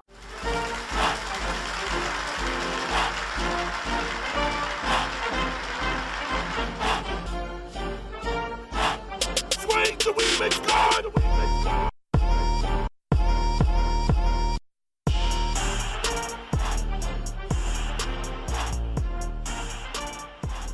We are very excited to welcome on 2 of our good friends, both now recurring guests, Cole in the same episode, and then we have our good friend Corey coming back. So, Cole Coyle, you won our trivia challenge this week that awarded you a spot as a contestant on our Mount Rushmore of starting pitchers. So thank you for joining us again.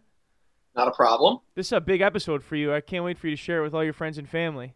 I am very excited to not only win trivia, but also dominate this Mount Rushmore. Very good, very good. And Mr. Lloyd, our resident baseball expert, nice to see you. Happy to be back. All right, so let's do it. So our Mount Rushmore this week is sticking with our baseball theme, and we are going to make our starting rotation of post-2000 starting pitchers. So here's the criteria.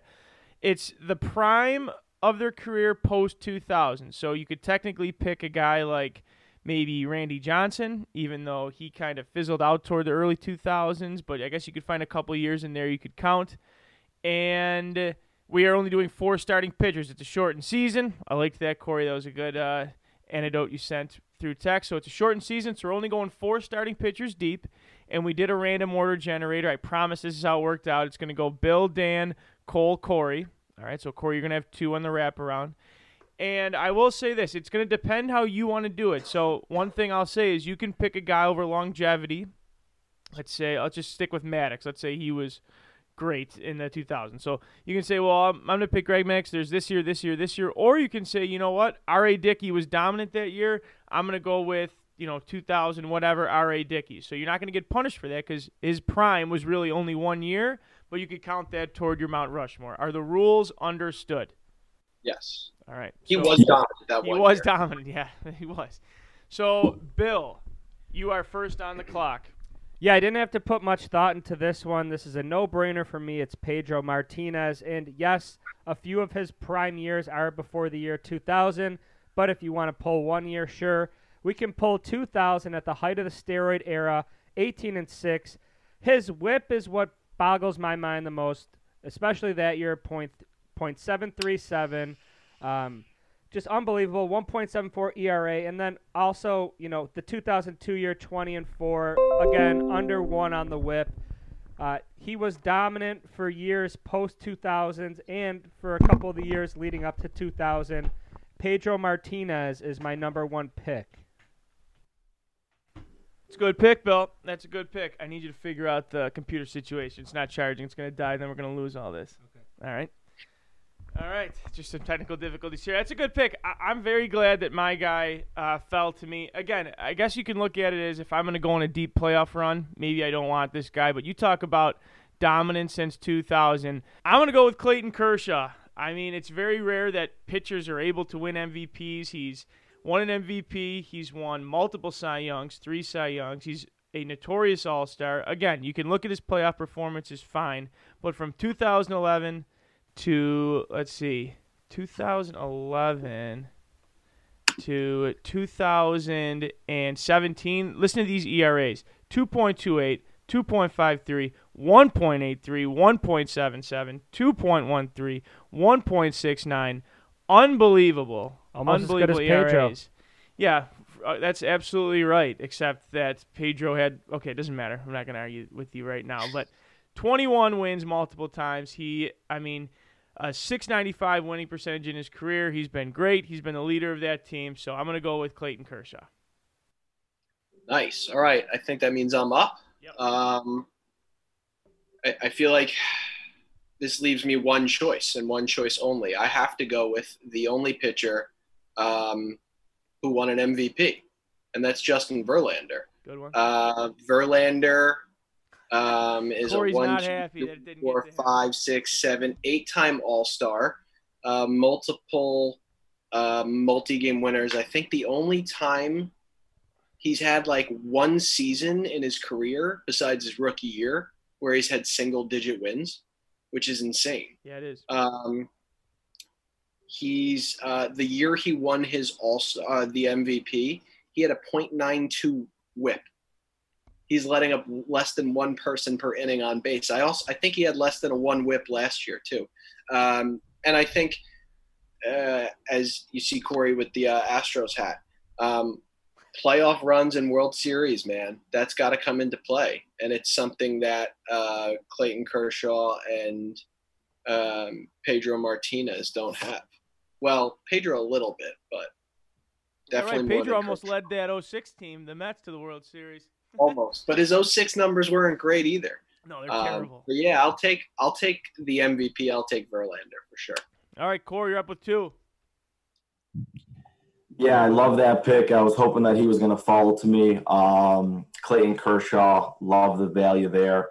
I'm going to go new school and a little old school. I'm going to go with Max Scherzer, just an absolute dominant power pitcher.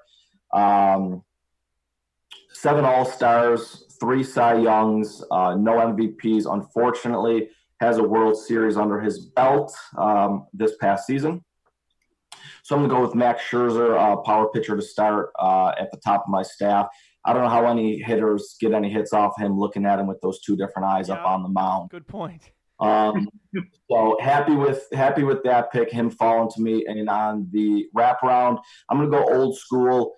I know he's a little more prevalent for what he did in the 90s, but he also had a pretty good start to the 2000 era where he won 3 of his 4 NL Cy Youngs from 2000, 2002.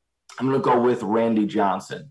So get a big, scary lefty, at the top of my rotation to complement Scherzer. So Randy Johnson and Max Scherzer, power pitcher, righty. And we got a lefty that killed a bird mid-flight, which is always intimidating because you never know if you're going to be that bird. So pretty happy with those 2 picks. The big unit off the board, baby. Yeah, I like that pick. And you have a very intimidating staff. And I will say one of the things that I am most excited about for this upcoming baseball season is how are they going to prevent hearing everything that Max Scherzer is screaming at opposing players? Like, how weird is that going to be that now it's going to be like they're in the same, like across a bar where he's just going to be screaming the pumping F-word. The fan noise. Yeah. Pumping the fan I don't know noise. what they're going to do, but that's a great They pick. need to do that a little more often. What they need to do is do subscriptions where you can listen to a certain player mic'd up or a certain team. And yeah, there's going to be swearing going on, but it's not for, the average household. There's going to be kids running around. If you want to pay a couple extra dollars for that kind of all-star feel where you're, hearing people talk trash, I would absolutely sign up and Max Scherzer make it do PG-13, make it rated R. MLB. And they did that in spring training. I loved it. MLB After Dark. I like that. Yes. Absolutely. I like the players being mic'd up. I saw they had Christian Yelich mic'd up for a whole game the other day, which I thought was crazy, like during his at-bats and everything. I feel like that'd be very distracting for a player. But I also think, I saw on MLB Network the other day, they were talking about why can't they mic it up and just do specials later like they do in the NFL. The NFL, they don't do it live. I mean, obviously they screwed Sam Darnold this year. Shut up!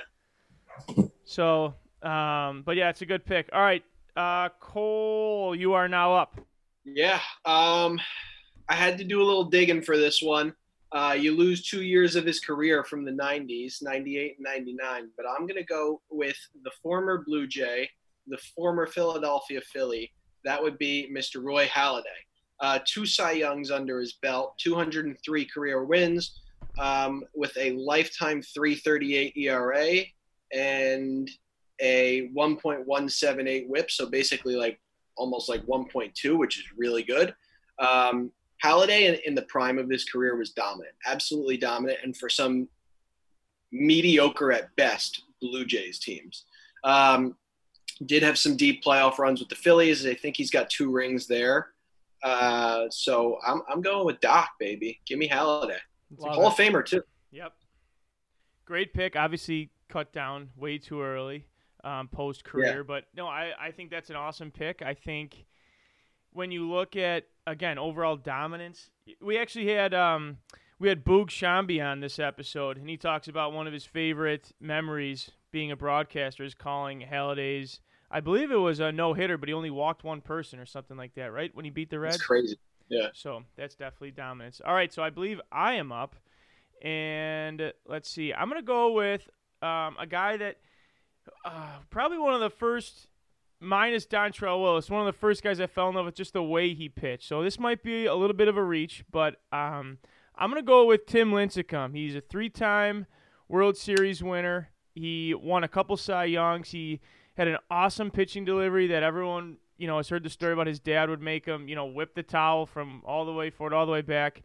Supposed to prevent injuries. I'm pretty sure injuries derailed his career. But so kind of a short-lived career, only 8 years. But if you look at those stats, 18-5. Actually, oh my God, he only had a couple winning seasons, but his ERAs were always very low. So he had 3 or 4 really good years, and then it was downhill. And again, I'm going to get some World Series pedigree at this pick, so I'm going to go Tim Lincecum. Bill, you're up for 2. Yep, and my first one, I was just crossing my fingers for the last 5 minutes. Very, very thrilled to have this guy fall to me. He's kind of gone. He's a little bit undernoticed, I'd say, because he played the prime of his career in Minnesota, and that's Johan Santana. You look at some of his seasons. Everything has been since 2000. His age 21 season was in 2000. In 2004, he wins 20 games, 4-time All-Star. His age 27 season in 06, 2.77 ERA. His WHIP was always around 1. So to me, a couple Cy Youngs as well. So that's a good value pick for me there. And my second pick is a little bit more. This is a little bit more difficult. I've been kind of battling this one. Oh boy, you're putting me on the clock here. Pretty sure you knew you'd be up here. But I know. All right, I'm gonna go with the King Felix Hernandez.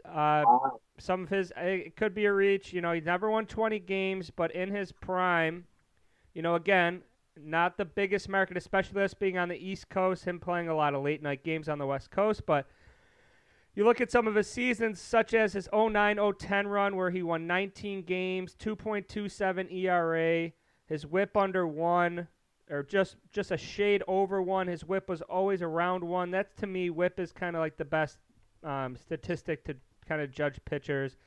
So, he's got a Cy Young in the bag, very, very highly actually in a couple MVP votes as well. So I'll go with King Felix Hernandez, who's still doing it. Absolutely. And again, a guy I feel bad, never been able to pitch in the postseason, was on the Braves but bailed due to COVID reasons and whatnot. So definitely underappreciated, but a guy with some swag out there. I like that. And I'm going to, again, I don't think I'm going to win this one after my first two picks. I'm not happy with the Lincecum pick. I panicked with that one. But I'm going to go with one that I know is not going to get back to me because Cole's on the board. So I'm going to go with, again, a guy that could possibly just be entering his prime, but the past two seasons have been complete and utter dominance. I'm going to go with Jacob deGrom. His last 2 years, a whip under 2 both years, back-to-back Cy Youngs. And I think what makes it even more impressive is that Cole and I watch game in and game out. And to win the Cy Young with those shitty Mets teams, I mean, it is unbelievable the lack of run support this guy gets. He had a 1.7 ERA in 2018 and finished 10-9. That shows you how incompetent the New York Mets offense was. One of the most infuriating things is watching him go out and pitch 8 shutout innings, and then the bullpen blows it in the ninth for him, or it's 1-1 going into the ninth. And I will say that I think it's definitely going to help his win-loss this year, the fact that there's a DH.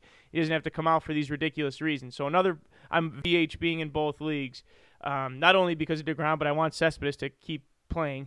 But I'm going to go with deGrom. Again, hopefully there's 3 more years of dominance after this. So definitely a homer pick with the Mets, but Bill took Santana, so I knew I had to get one Met. I was close to taking deGrom over Felix. That's a good pick. So I'm going to go with deGrom. He was next up on the board for me. Back-to-back Cy Youngs is nearly impossible to do. He's the definition of a stud. He's the definition of an ace. I'm going to interrupt real quick. Corey, do you think, because if I had to look at it objectively, I think Scherzer kind of got hosed last year for the Cy Young. As an outsider, do you think deGrom was deserving of back-to-back Cy Youngs? I don't think the one 2 years ago is debatable. I don't care what his record was. He was literally dominant. But last year, I think him and Scherzer were close. And so are you a proponent that wins don't mean much as a pitcher when it comes down to it due to how many other factors it takes to get a win? Yeah, I think wins is a little overrated. I mean, if you think about it, you can win games 15-14, play terrible, but your offense is lighting up the scoreboard for you. And you look at it, you got a 14 ERA, yet you won 20 games. Now, I know that's special. That's not going to happen all the time, but I would absolutely have given deGrom that award just for having to play with that putrid offense. I mean, how many games were there where he's let up like 2 runs and had no decisions? You know what? It always seems to be against the Braves. He'll dominate the Braves for 8 innings, and then Freddie Freeman will hit a double to lead off the ninth, and you're like, well, this game's over. So, but yeah. Well, Freddie Freeman has coronavirus, so deGrom, hopefully that he didn't do that. Hopefully he didn't send any biological warfare over to him, trying to get one up on the season. But yeah, it's what he's doing, and I really feel for you guys. I'm pulling for you for an Astros Mets World Series this year, as we do every year, having a heart-to-heart with the Goose, talking about the upcoming season. But yeah, I would definitely give that to deGrom. I think that's a great pick, and I think we're just scratching the surface on what he's going to do for his career. Yeah, the problem is he came into the league late, so he's already 31. He came in the league at 26. But I was going to say, it's an interesting pick. He's what, 6-7 years under his belt? Yeah, only 6. Yeah, only 6. Yeah. So, all right, Cole, you're up. All right. I'm between two right now. I'm not going to tell you one of them because maybe it'll fall to me in a little bit. But I am going to go. It's a weird one. It's another Astro. I'm going with Zach Greinke. That's a great pick. Very underrated. Dude's been around the block, man. Kansas City, Milwaukee. I think he even got traded to the Angels in there, the Dodgers, and then now, Arizona, and then now with Houston. But if you look at his career, he's got unbelievable stats, unbelievable numbers, 205 wins, 3.35 ERA, and his career whip, again, similar to Halladay, 1.15, so it's even less than Halladay's. He's got a Cy Young under his belt. In 2015, he had a 1.66 ERA and barely got noticed out in Los Angeles because Kershaw was there. So he's a weirdo for sure. Yep. So I take that however you want.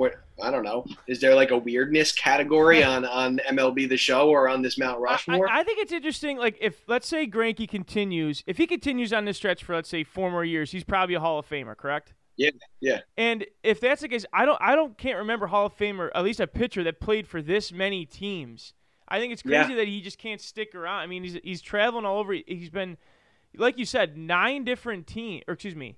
Let's see, 1, 2, 3, 4, 6 different teams, and he's been great everywhere he's been. I mean, obviously it was a slow start in his early 20s with the Royals, but he was great with them in 2009. Then he goes to Milwaukee again, the Angels for 1 year or for half a year.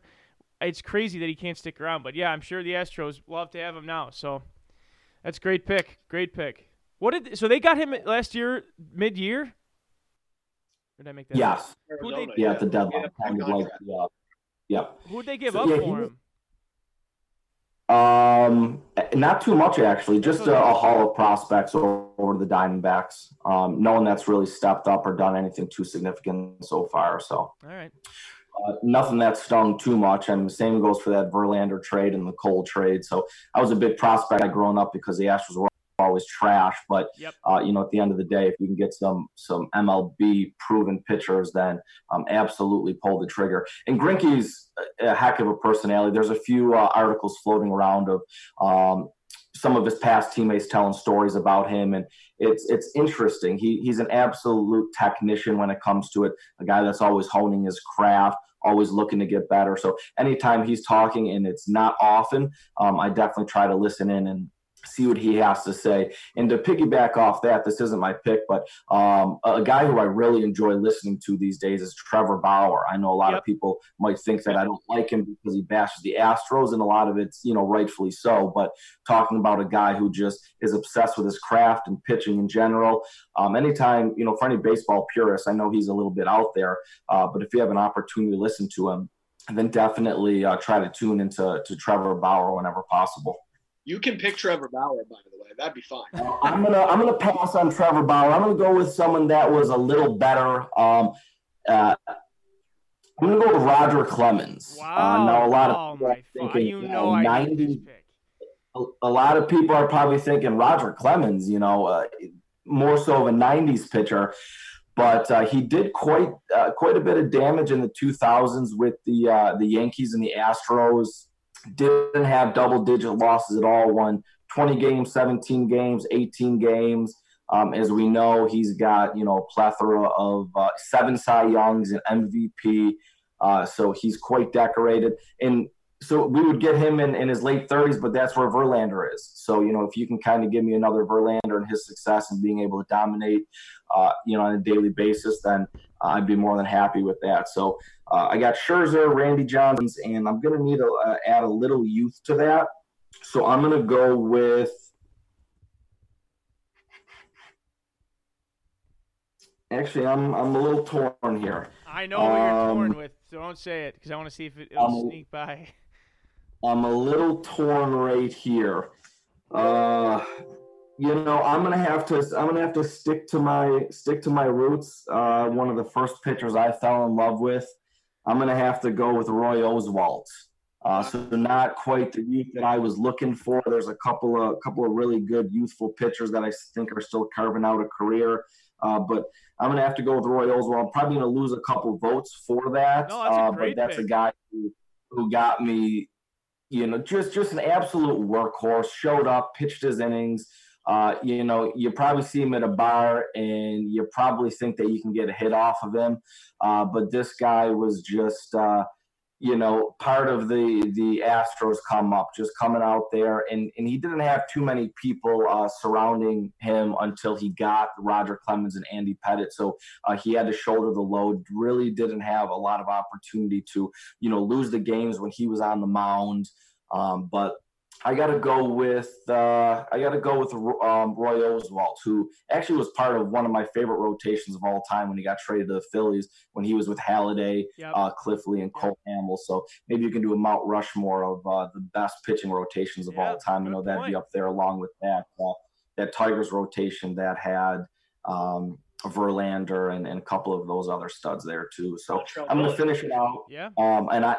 Absolutely. So I'm going to have to go with Roy Oswalt. A little bit of a homer pick, but I can sleep just fine at night knowing that he's my fourth pitcher. That's fine. It's a good pick. I like that pick. I can't believe Clemens. You miss out on all those Red Sox years, even when he went to the Blue Jays. Yep. That's tough. I've told this story a million. Seven Cy Youngs, but you probably only get like 2 of them from the 2000s on. And again, that's a homer pick because he was great with the Astros in the thousands. But I'm going to say this. I know people say I'm crazy. Like there's that one Entourage episode when Turtle talks about how much he hates Tom Brady, but then he meets him and he loves him and has a great guy. I am telling you right now, if I saw Roger Clemens on the street, I'd spit in his face. He's my least favorite athlete of all time. And you know who I should really hate is the umpire that didn't throw him out. But when he threw the bat at Piazza's feet and just said, "Oh, sorry, I thought it was the ball," and nobody questioned roid rage then. I just never understood the logic. Why would you be throwing the ball at Mike Piazza? It's not a dodgeball. It doesn't make sense. Yeah. No one has ever told you throw the baseball at the person running the first base. I hate him.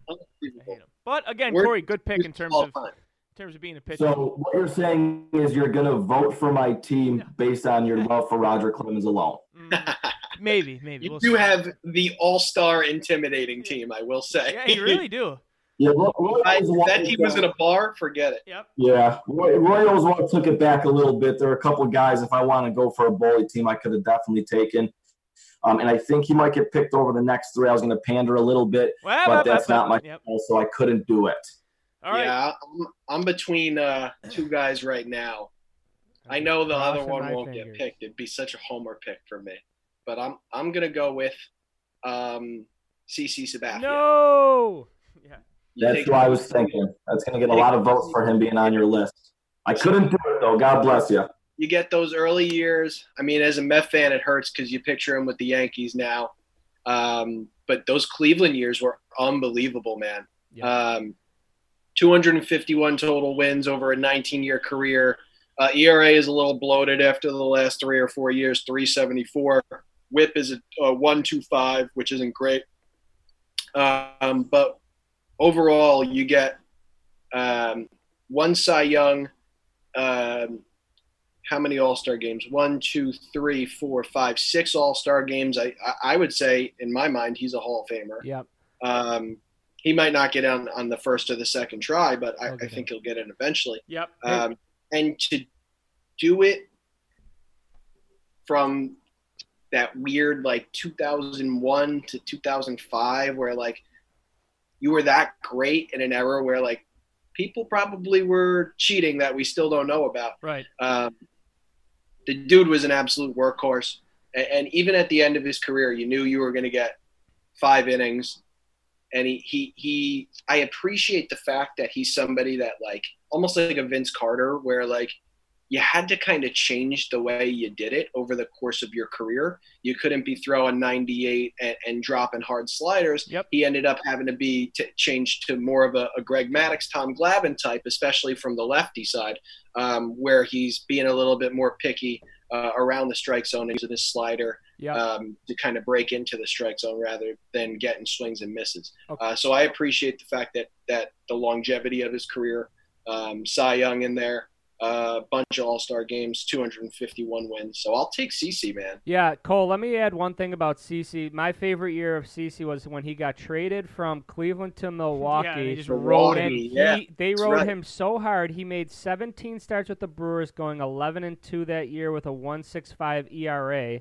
And in those 17 starts, 7 complete games with 3 shutouts. And in those 17 starts, he was still 5th in NL Cy Young voting that year. That's crazy. Really? We might see similar stats to, like, I was thinking, like, I'll just throw a name out there. I don't know if anyone's going to pick him, but, like, someone like Garrett Cole might have, 15 starts in a 60-game season. He could potentially get to 10 wins. Right. And it's similar to that CeCe year where he gets 17 starts and he goes, 11-2, I think you said, Bill? Yeah. Unreal. Yeah. I hope Garrett Cole has 0 wins this season. Hope he has a DeGrom year where he pitches really well, but doesn't get the support and they lose those games. But yeah, no, that's a good pick. That's kind of who I was thinking. I was going to pander a little bit, but he's one of the few Yankees that I like. He's had his ups and downs when you hear some of the things he's battled. So he's an easy guy to pull for. And you hear these stories of him having his teammates back. So I wish he was on any other team. He was an easy guy to cheer for when he wasn't in pinstripes. But even when he's there, as long as he's not playing the Astros, that's an easy guy to pull for, which says a lot. So I think that's a really good pick. He was, one of the options for my last pick. So I like that one. Oh, this is tough. We're in a spot where now it's a lot of a lot of guys you got to pick and choose here. So, I'm going to go with who do I have right now? I went Kershaw, Lincecum. All right, I'm going to go with a righty then. I'm going to go with the old Bulldog here. And honestly, I think what sticks out is these Padres teams from the early thousands were not great, but he was lighting it up. So I'm going to go with Jake Peavy. I don't know if any really numbers jump out on the page, but he has a Cy Young. He dominated a couple years, led the ERA for 2 years, was a strikeout machine, went 19-6 in 2007. So picture that, Jake Peavy on this team. And again, I don't know what kind of support he was getting, what other pitchers were on those staffs, but an absolute bulldog. Reminds me of a Max Scherzer type, very intense. There's a couple other pitchers I was going for, but I don't want any more soft lefties on this team. So I'm going to go with the grinder, Jake Peavy. And, it's funny, I didn't realize he had some pretty good success with the White Sox after, too, before finishing up with the Giants. So pretty long career. I would not have guessed he played 15 years. But, so I'm going to go with Jake Peavy. My team sucks. I'm going to finish last for sure. Peavy's interesting. Now that I'm the final pick, I can just kind of throw out some honorable mentions, and you guys can back me up after. I still don't know who I'm going to pick, so that's why I'm throwing these names out there. Madison Bumgarner I've been thinking about him. CeCe was the guy I really wanted. Chris Sale's out there, obviously, still doing his thing. Strasburg, has been dominant, and that was really highlighted last year. Lester is one that's really kind of underrated for me as well, but I'm going to stick with Steven Strasburg based on his production. He's only 31 years old, and he had his best career season going 18-6 with a 3.32 ERA, 104 WHIP, and an NL high 209 innings. So for me, getting a guy who's still pitching, getting a guy who's still in somewhat, I guess you can say, of his prime, a World Series champion, a 3-time All-Star. I will finish a draft with a phenom who has lived up to the hype, Steven Strasburg. Leaving Mike Mussina, Hall of Famer, off the board. Yeah.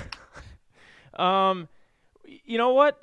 I was debating my last pick. I just don't like them as people, so I didn't pick them. And that's funny because I have no idea how Jake Peavy is as a person. But like Cliff Lee is a very interesting career, involved in one of the most epic trades ever too. When him, Brandon Phillips, and Grady Sizemore came over from Montreal for Bartolo Colon.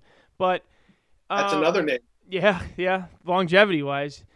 You know what else is real? Not to go off a tangent. I love how Bartolo just got busted for steroids and nobody cared. And he's got another family. Nobody cares. You know what I mean? He's just a big, fat, remember lovable, that article? Yeah. He had a same family. Just a lovable guy. But And then David Price. I think I pandered with that one because I feel like people don't appreciate David Price, especially since there's a lot of Red Sox fans that felt he underperformed. So I didn't want to pick him either. But I got a few names that yeah. Go ahead. I didn't want to pick. I didn't want to pick Cole Hamels. Great name. Yep. Can't pick him. Yeah. Chris Carpenter and Adam Wainwright. Yep, I know. I couldn't pick them either. Still freaking curveball. I still see Beltran's knees buckling in my nightmares. Oh, God. It's like just repeated in my head. Andy Pettit. You lose a few years at the beginning of his career. Awesome that he used to put his gloves so you can only see his eyes. If that would have been a good pick for your intimidating team, Corey. To me, DeGrom is like very similar to Pettit in that style. Yep. The last person, I'm like, I think I would have picked him. I think we would have had to probably go to 5 or 6 rounds if we were doing this. Probably Mark Burley deserves to be in the conversation. Yep. Yeah, I thought about that too. Great years with White Sox, even up in Toronto too. Mm-hmm. So.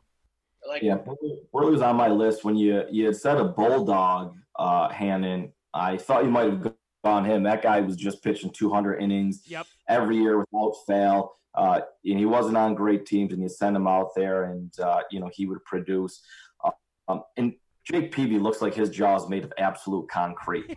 That's just one thing that will always stick out to me when anyone says Jake Peavy. He would just clench his jaw, and it looked like he could take about 200 punches, and it won't affect him at all. Always had a huge wad in, so he would not have thrived in this COVID season where you're not allowed to chew tobacco or spit seeds or anything. He would have been very out of place.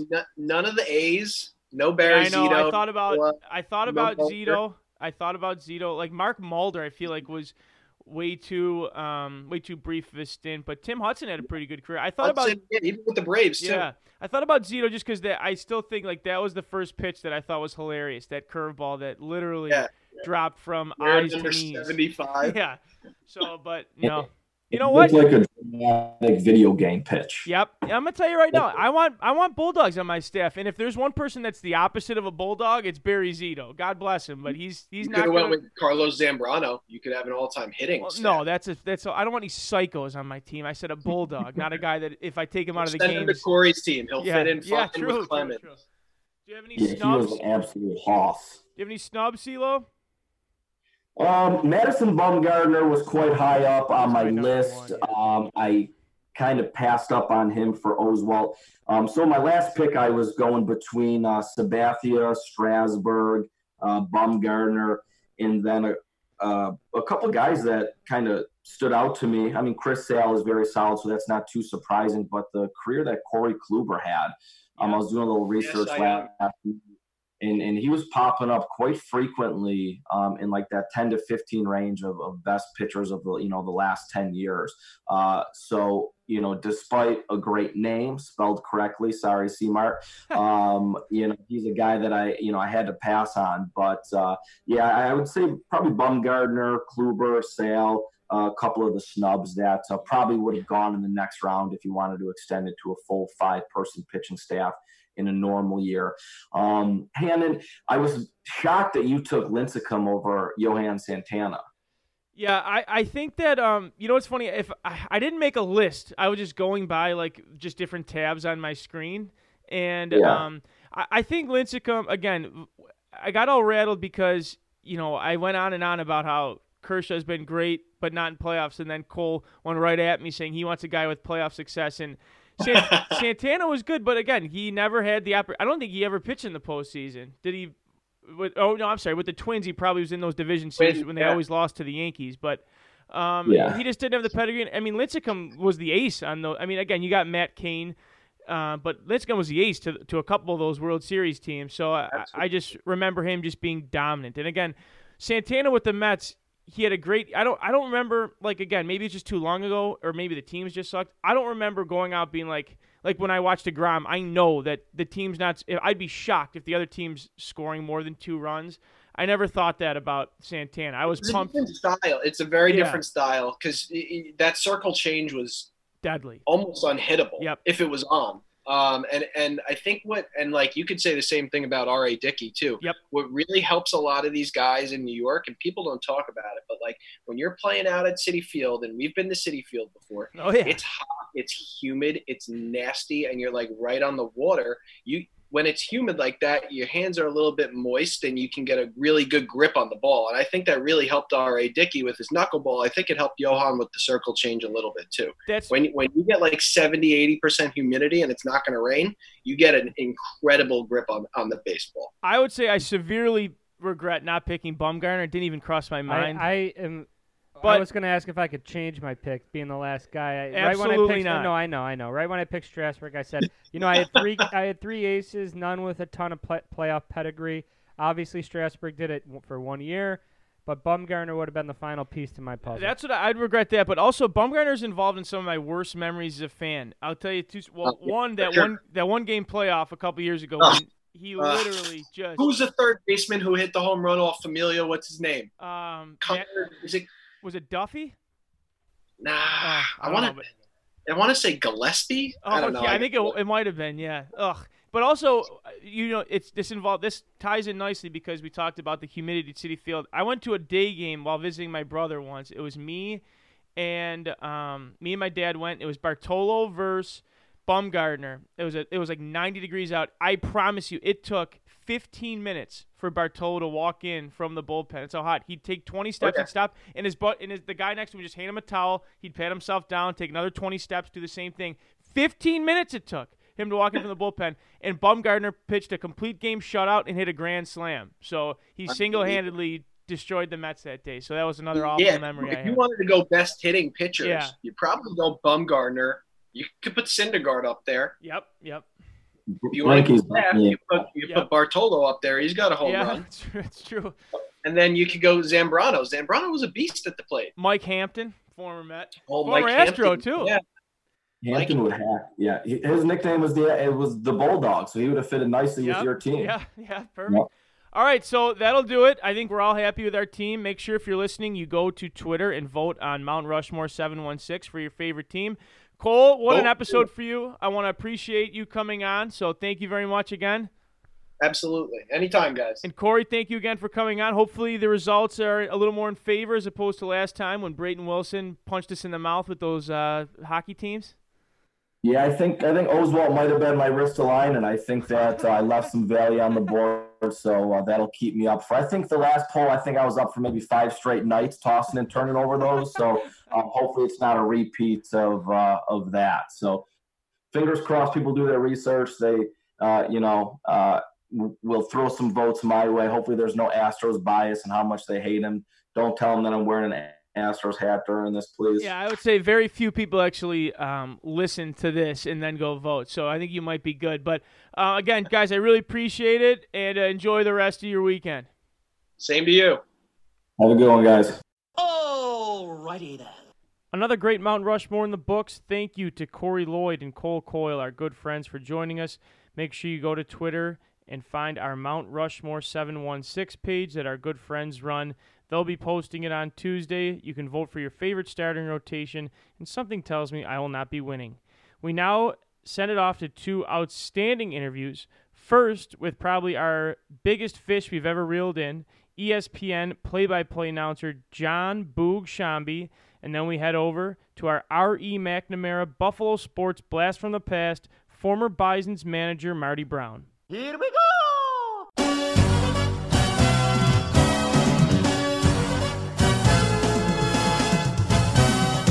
This interview is brought to you by Arista Networks. Arista Networks is an industry leader in campus, Wi-Fi, data center, and cloud computing. Learn more about Arista at arista.com. Joining us now is ESPN baseball play-by-play announcer John Boog Sciambi. Boog, thank you so much for making time for us today. Absolutely, my pleasure.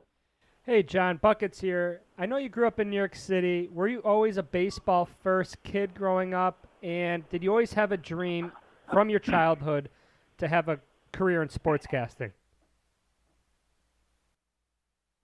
So I loved baseball as a kid. I just always did. And I was lucky enough, my parents divorced when I was really young, but both sides of the family. My dad's side they were big Phillies fans, and they get their hooks in me. And my mom's side, big Yankees fans. And I think probably the best example would be, I think I was 6, and my parents went away on a cruise, or were going away on a cruise, and they had to explain to me what a cruise was because I didn't understand. To me, all you do on a cruise, you eat the food, you play shuffleboard, you gamble, they sing, all this stuff. And when he finished explaining, I looked at him, and my only question was, how do you get the box scores? And he looked at me and he said, you don't. And I said, well, I'm never going on one of those then. And side note, I've actually never been on a cruise, but that's not the reason. But I loved it. And I grew up in a community in New York City that was the main sport. Had a great little league on Roosevelt Island, and I loved playing. I think I always knew I wanted to do something in sports, and probably specifically baseball. I wanted. I like playing. I played a tiny bit. I was a terrible, D1 player. I started at William & Mary and transferred to Boston College, but I liked playing. That's where. A nice car alarm going off outside. Yeah. That's all right. So I read that you called games with the Marlins from 97 to 04, so you witnessed both of their franchise World Series championships. I have to ask you, John, how cool was it being under 30, especially that first one in 97, calling games at that era when you're so young and just so new into the industry? Yeah, the 97 team especially was amazing because it was such a veteran team. And I learned a ton. I learned basically just to keep my mouth shut and just listen a lot. And it went a long way, and I, built relationships in that regard. And it was a super veteran team with, some edge to it. Guys like Moises Alou and Gary Sheffield and Kevin Brown, Alex Fernandez. I mean, you had some guys that were, edgy, and that's being nice at times. Right. But they were great to me. Jim Leland was the, manager. And the 2003 team, it was a bit more personal for me because that core group had been around a while. They had been, for the most part, the fruits of the fire sale of the 97 team. And a good chunk of those guys that were, in those spots, the Derek Lees, the Mike Lowells, Jeff Conine came late in the season, but Mike Redmond was the backup catcher. I was there when they drafted Josh Beckett and interviewed him the day that he signed. So they were guys I had history with and guys that I was roughly the same age as. So 2003 was pretty darn special for me. And John, as we fast forward, you're now calling games for ESPN. And actually during this pandemic, you've been getting up early, at least East Coast time, and calling some Korean baseball from the KBO. Tell us what that's been like and how difficult it is calling games when you're not physically in attendance. Are you guys in the same spot right now? Are you guys next to each other? Yeah. Okay, so, but you've done remote stuff where someone's not in the same place, right? You know the challenge with that. Right. So there's that, and that's, we're just not used to that doing a baseball broadcast. And then there are the names, and then they give you the lineups 30 minutes to first pitch. Twice it's happened where 10 minutes to air, I get a phone call that somebody on the other end of the phone says, okay, so the game we were going to do got rained out, and you're going to do a different game. And I'm like, wait, what? So that's happened a couple of times. And then we have absolutely, I don't think most people, look, we have the most amazing jobs. I don't think most people, you sit there, you listen to the announcers. Most people like to complain about the announcers. God bless you. But most people don't really know all the things that happen in terms of produce a broadcast. When you see a particular shot or a graphic and the way the producer, director, and the on-air people work together to present that stuff. In this instance, we have no control over anything. So if we come back from break, they can roll in a highlight of a defensive play from 3 innings ago, and we don't know what's coming or how long it's going to last. Oh, my goodness. And so we've turned it into a bit of a talk show, and we've had a lot of guests on.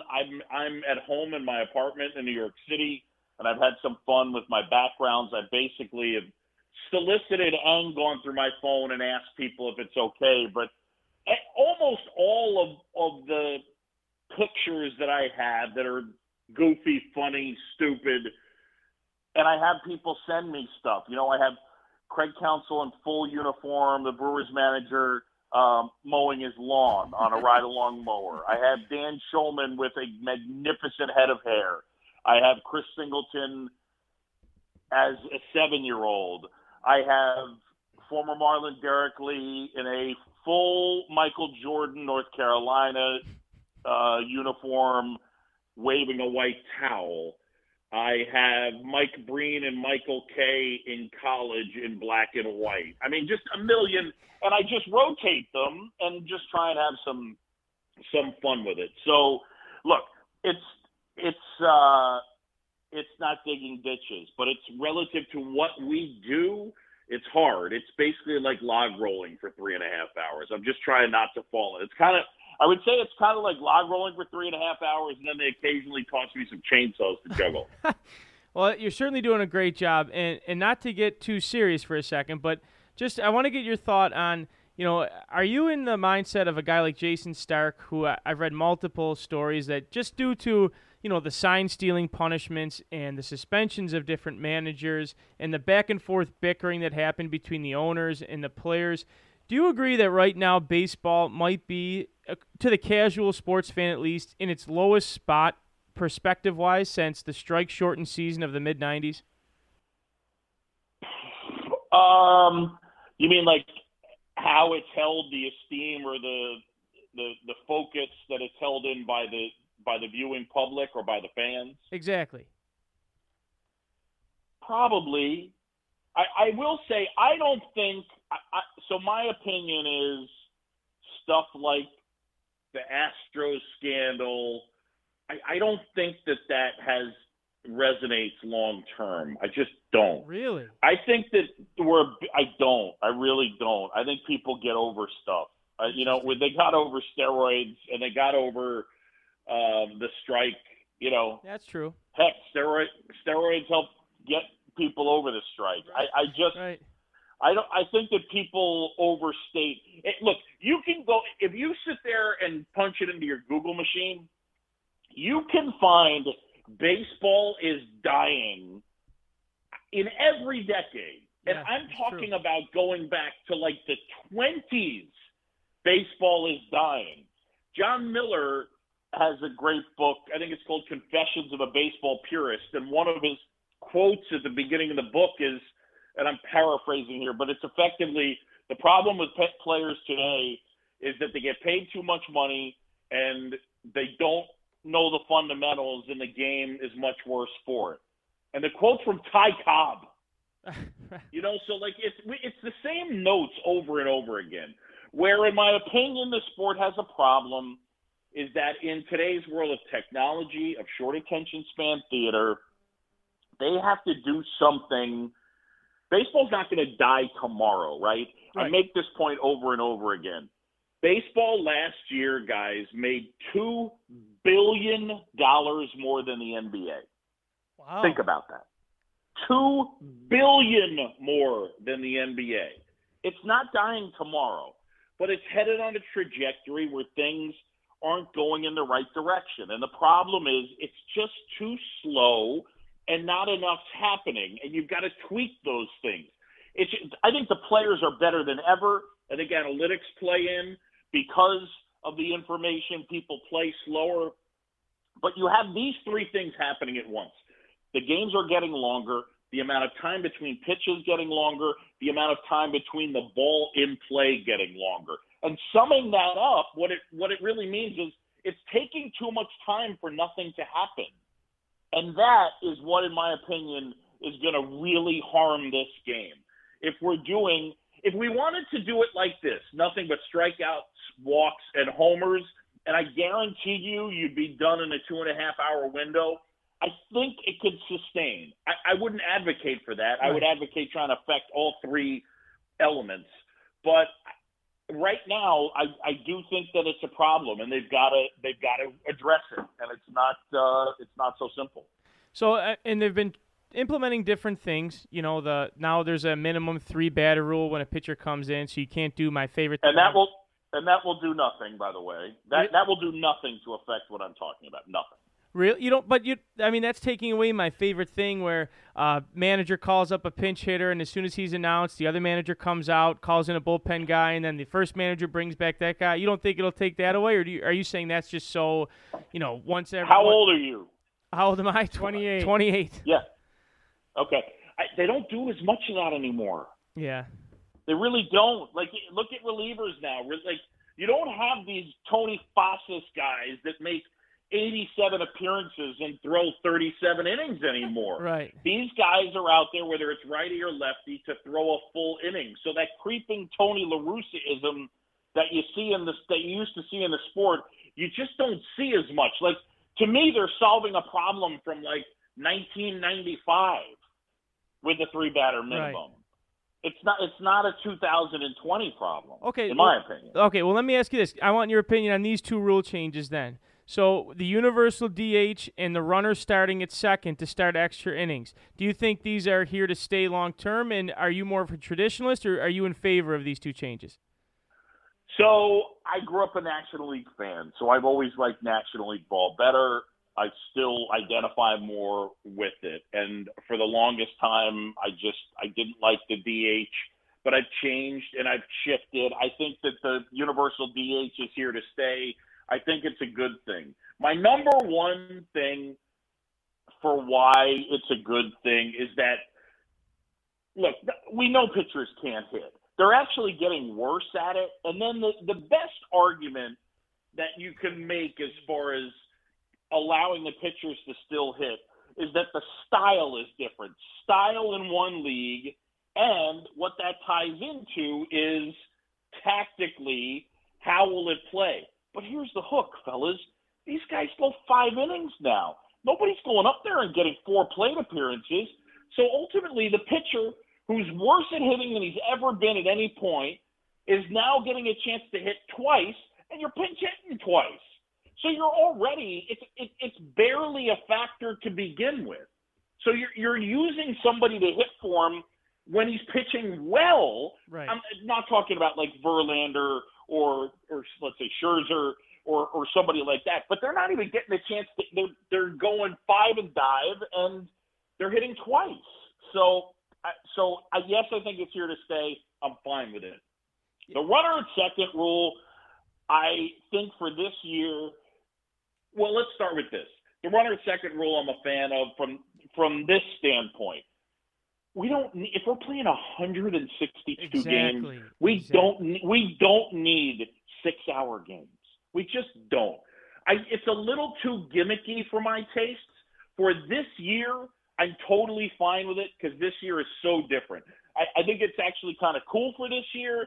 This year should be different. I wish this year there were twice as many teams in the playoffs. I don't want to see that long term. I want it to stay at 10. And by the way, it's not going to stay at 10. But this year, I think it would have been a blast if 60-game sprint, weird teams get in, right, and then you let 20 teams into the playoffs, and you had like a couple of rounds of like single elimination. Man, that'd be some fun TV viewing. Just because this year will be different, and everybody will remember it's different. And yes, if you're going to ask me, the team still gets the trophy. But I will also tell you, I'm an advocate for ties. It's too long term. The runner at second, like I'm a numbers dork, and I don't want a guy just magically. How each action takes place on the field and how it leads to a result. I know that it's America and nobody in America likes ties, but right. Look, here's the reality. In Korea, they play ties after 12.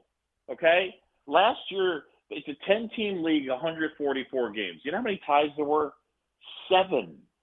It's a 10-team league this year. They played 60 games. There's been 1 tie. Everybody will be fine with a tie. And how are we going to figure it out? By 62 games and your team doesn't get in the playoffs, way more games. Yeah, that's true. That is true. So I know we only have you for a few minutes. I don't know whether it's true, but Right. I'm just that's what I got. That's good. And I know we only have a few more minutes, so I quickly want to touch on some predictions and whatnot. It's a compact 60-game season. So in your opinion, who are some teams that might stick out that it will benefit? And maybe what is one like normal favorite that a compact sprint type as opposed to the marathon that might hurt their chances of winning the World Series? So I can't look.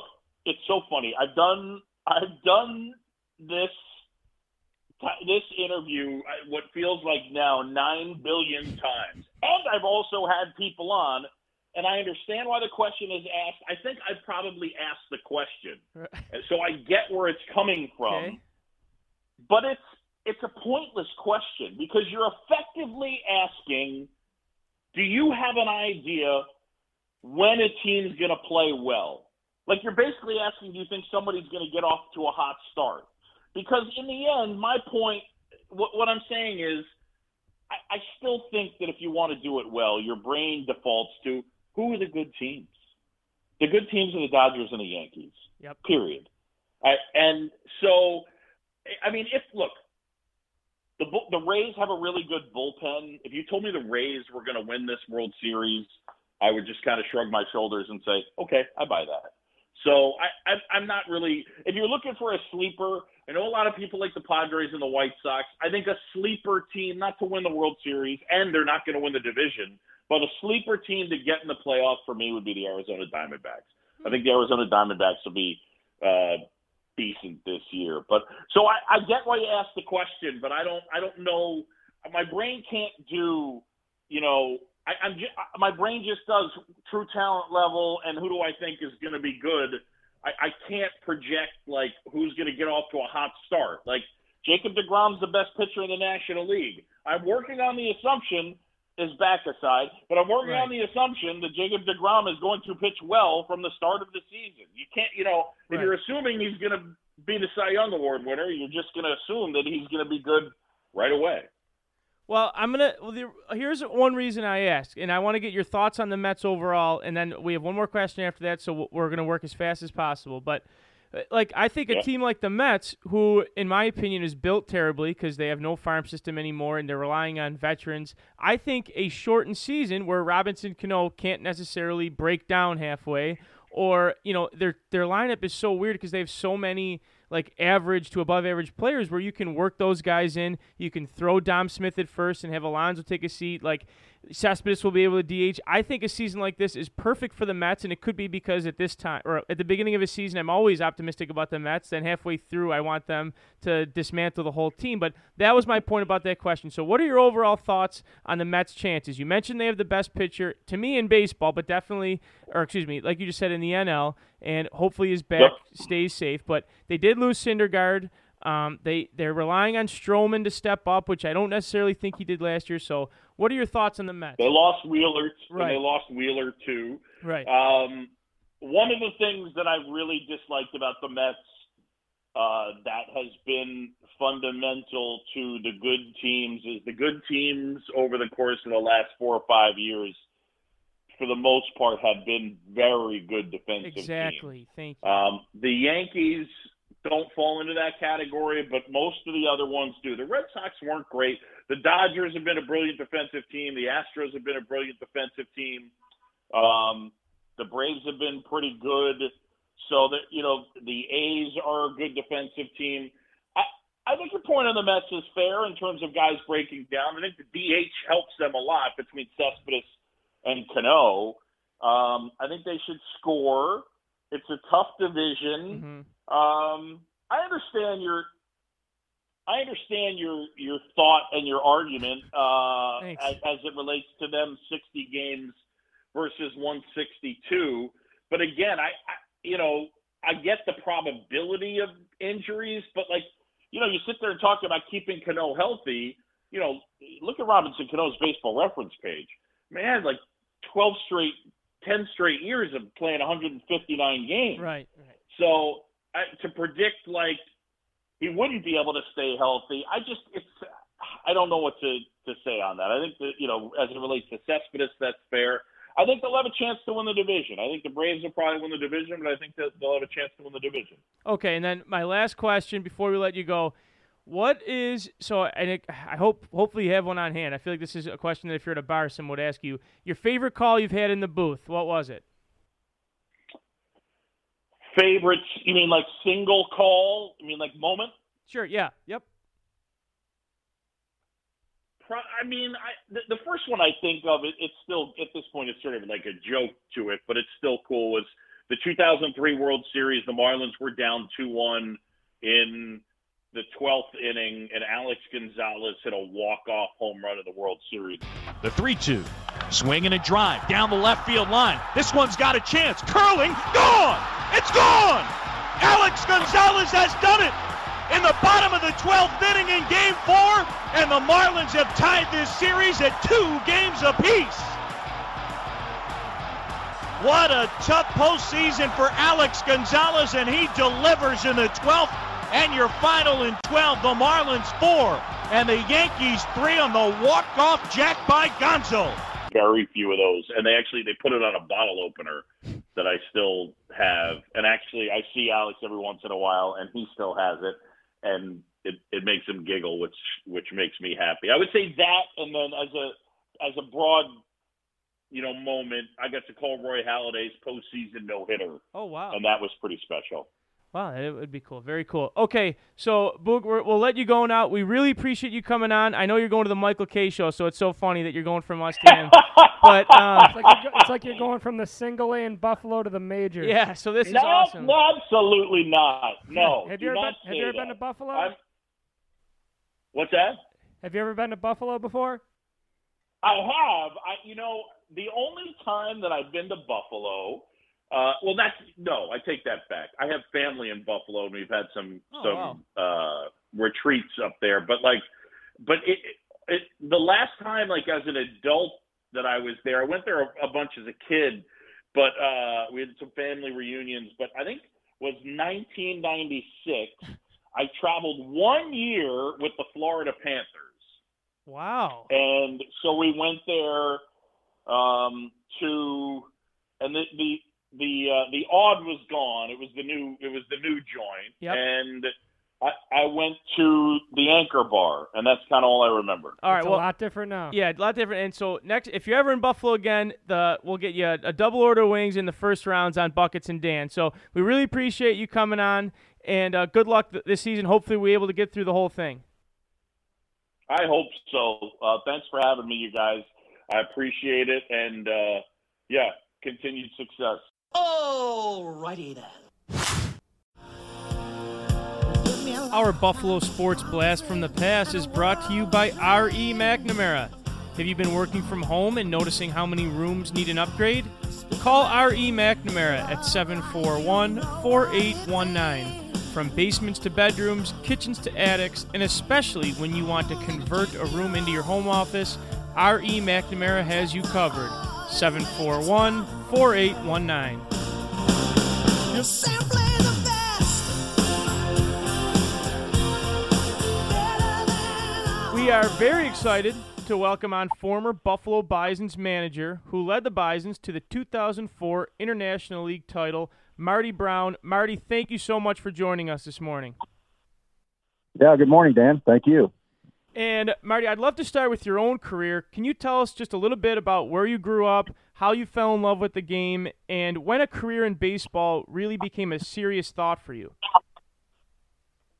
Oh, I grew up in Rolla, Missouri. That's where I live now.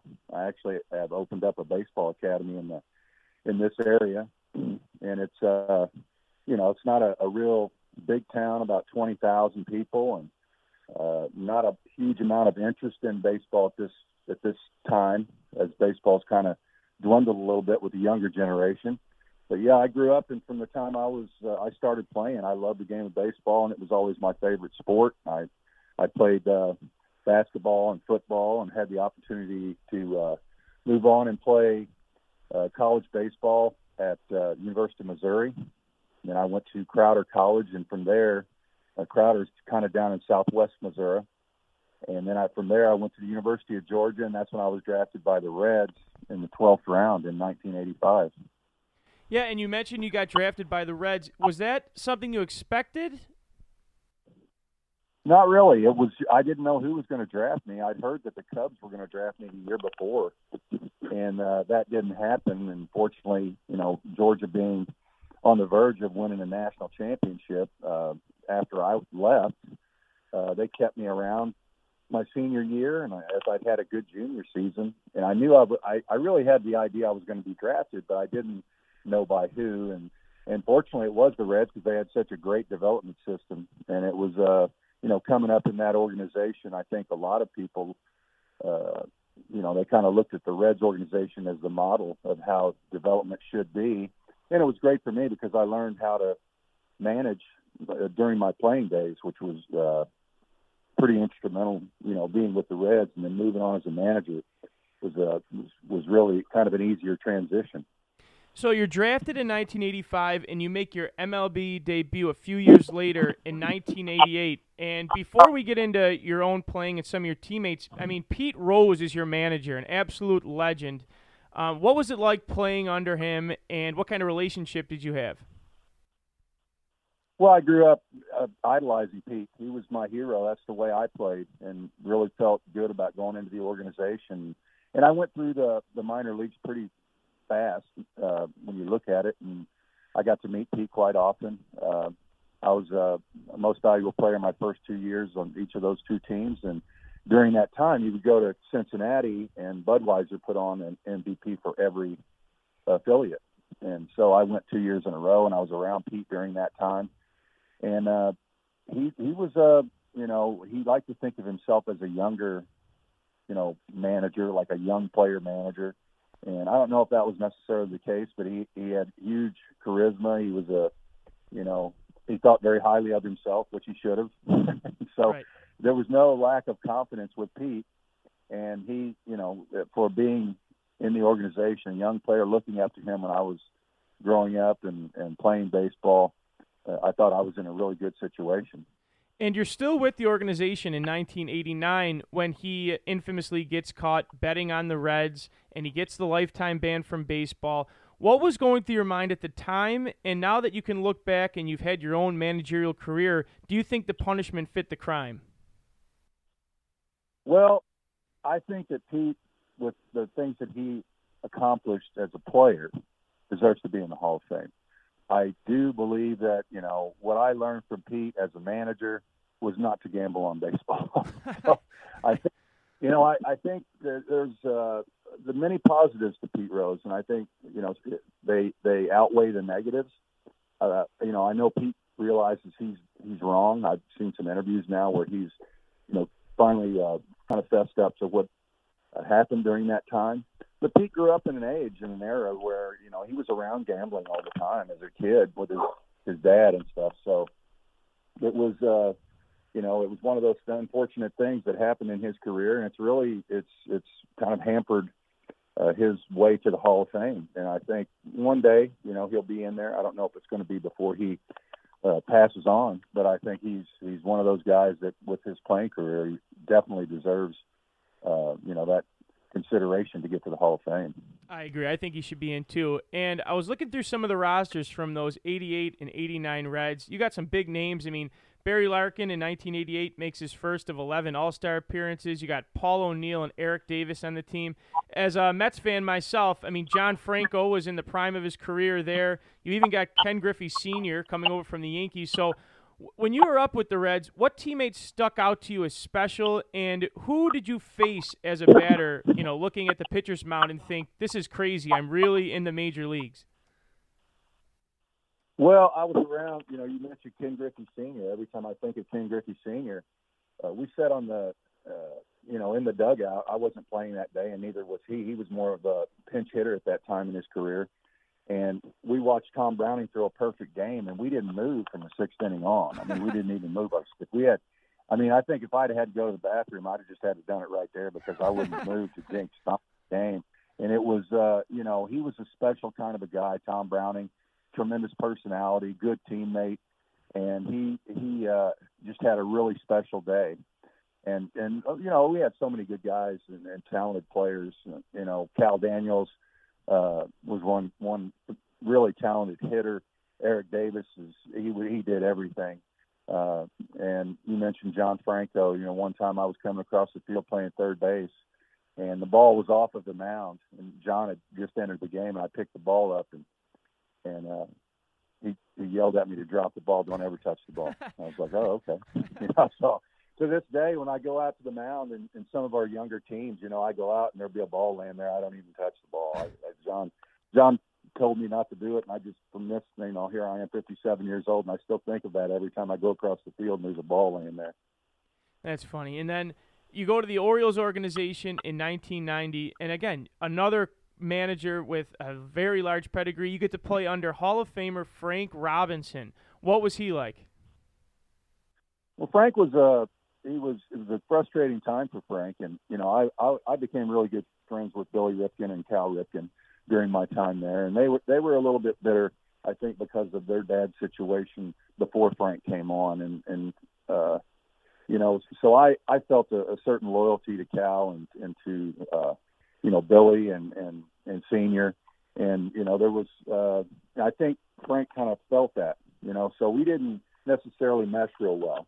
I've since talked to Frank after I started managing, and I've seen Frank many times as he's still in baseball and doing his thing with the front office in some way of MLB. And so I meet up with him, and we're fine. We're still friends, and he's I think it was just a difficult time because a lot of people were pulling different directions.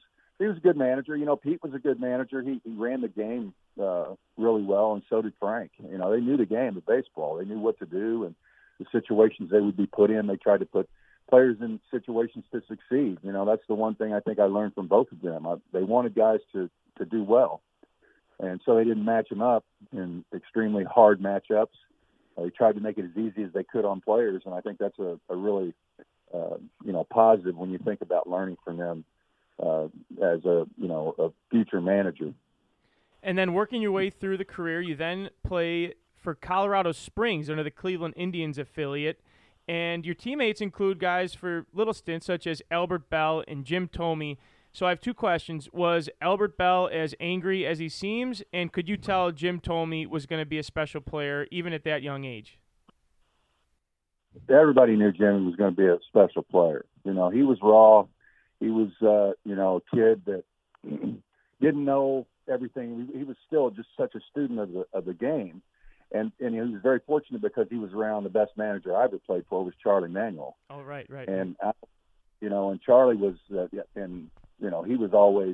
Jimmy was always Charlie's boy because you could hear a special sound off the bat when Jimmy would hit. And you knew he was going to make it, and he was going to be something special. And so he was really young at that time, though. And he was at a high level and very young. And, I always tried to help him out as best I could. But, shoot, he could out-hit any of us. And then, he moved on to bigger and better things. And, like I said, he was Charlie's boy, man. Charlie put him under his wing and taught Jimmy an awful lot about hitting and just situations. And he was always going to be special. And then Albert, when he came down and played for Charlie, it was not an issue ever. Albert was temperamental. He felt somewhat, I think, disgruntled in how he was labeled, but he brought it on himself, and we would tease him about that. But he was on his best behavior. I don't think Charlie ever had a problem with him, and he played hard, man. When he was in AAA, he played hard. He played to win. One of my favorite baseball memories, actually, of Jim Thome, and you might have been with the Bisons at the time, but they had kind of like an all-star game thing where the Indians came down and did some stuff with the Bisons, and there was a home run derby where Jim Thome hit multiple balls just clean out of the park into the parking ramp. And as a little kid, I've never seen anything like that, so I'll always remember that. But you then go over to Japan and play 3 years there. So I have a few questions. One, what went into the decision? And I would like to know how do players get treated over there? Do they get treated any differently than the Japanese players? I think, you're always a foreign player when you go over there. Right. And you're different. You only have so many foreign players even allowed to be on the team at one time. So it makes it, they kind of kept the game within Japan. and being a player over there, it was a great opportunity for me. And I probably wouldn't have gotten that opportunity if it weren't for Charlie Manuel, because Charlie played over there too. So, I started talking to Charlie about going to Japan when I first started playing for him, telling him how interested I would be in it, because I saw my career as up and down. I wanted to, try something different and go over and see if I could make some money, for my family and stuff. But I really enjoyed my time in Japan as a player and a manager.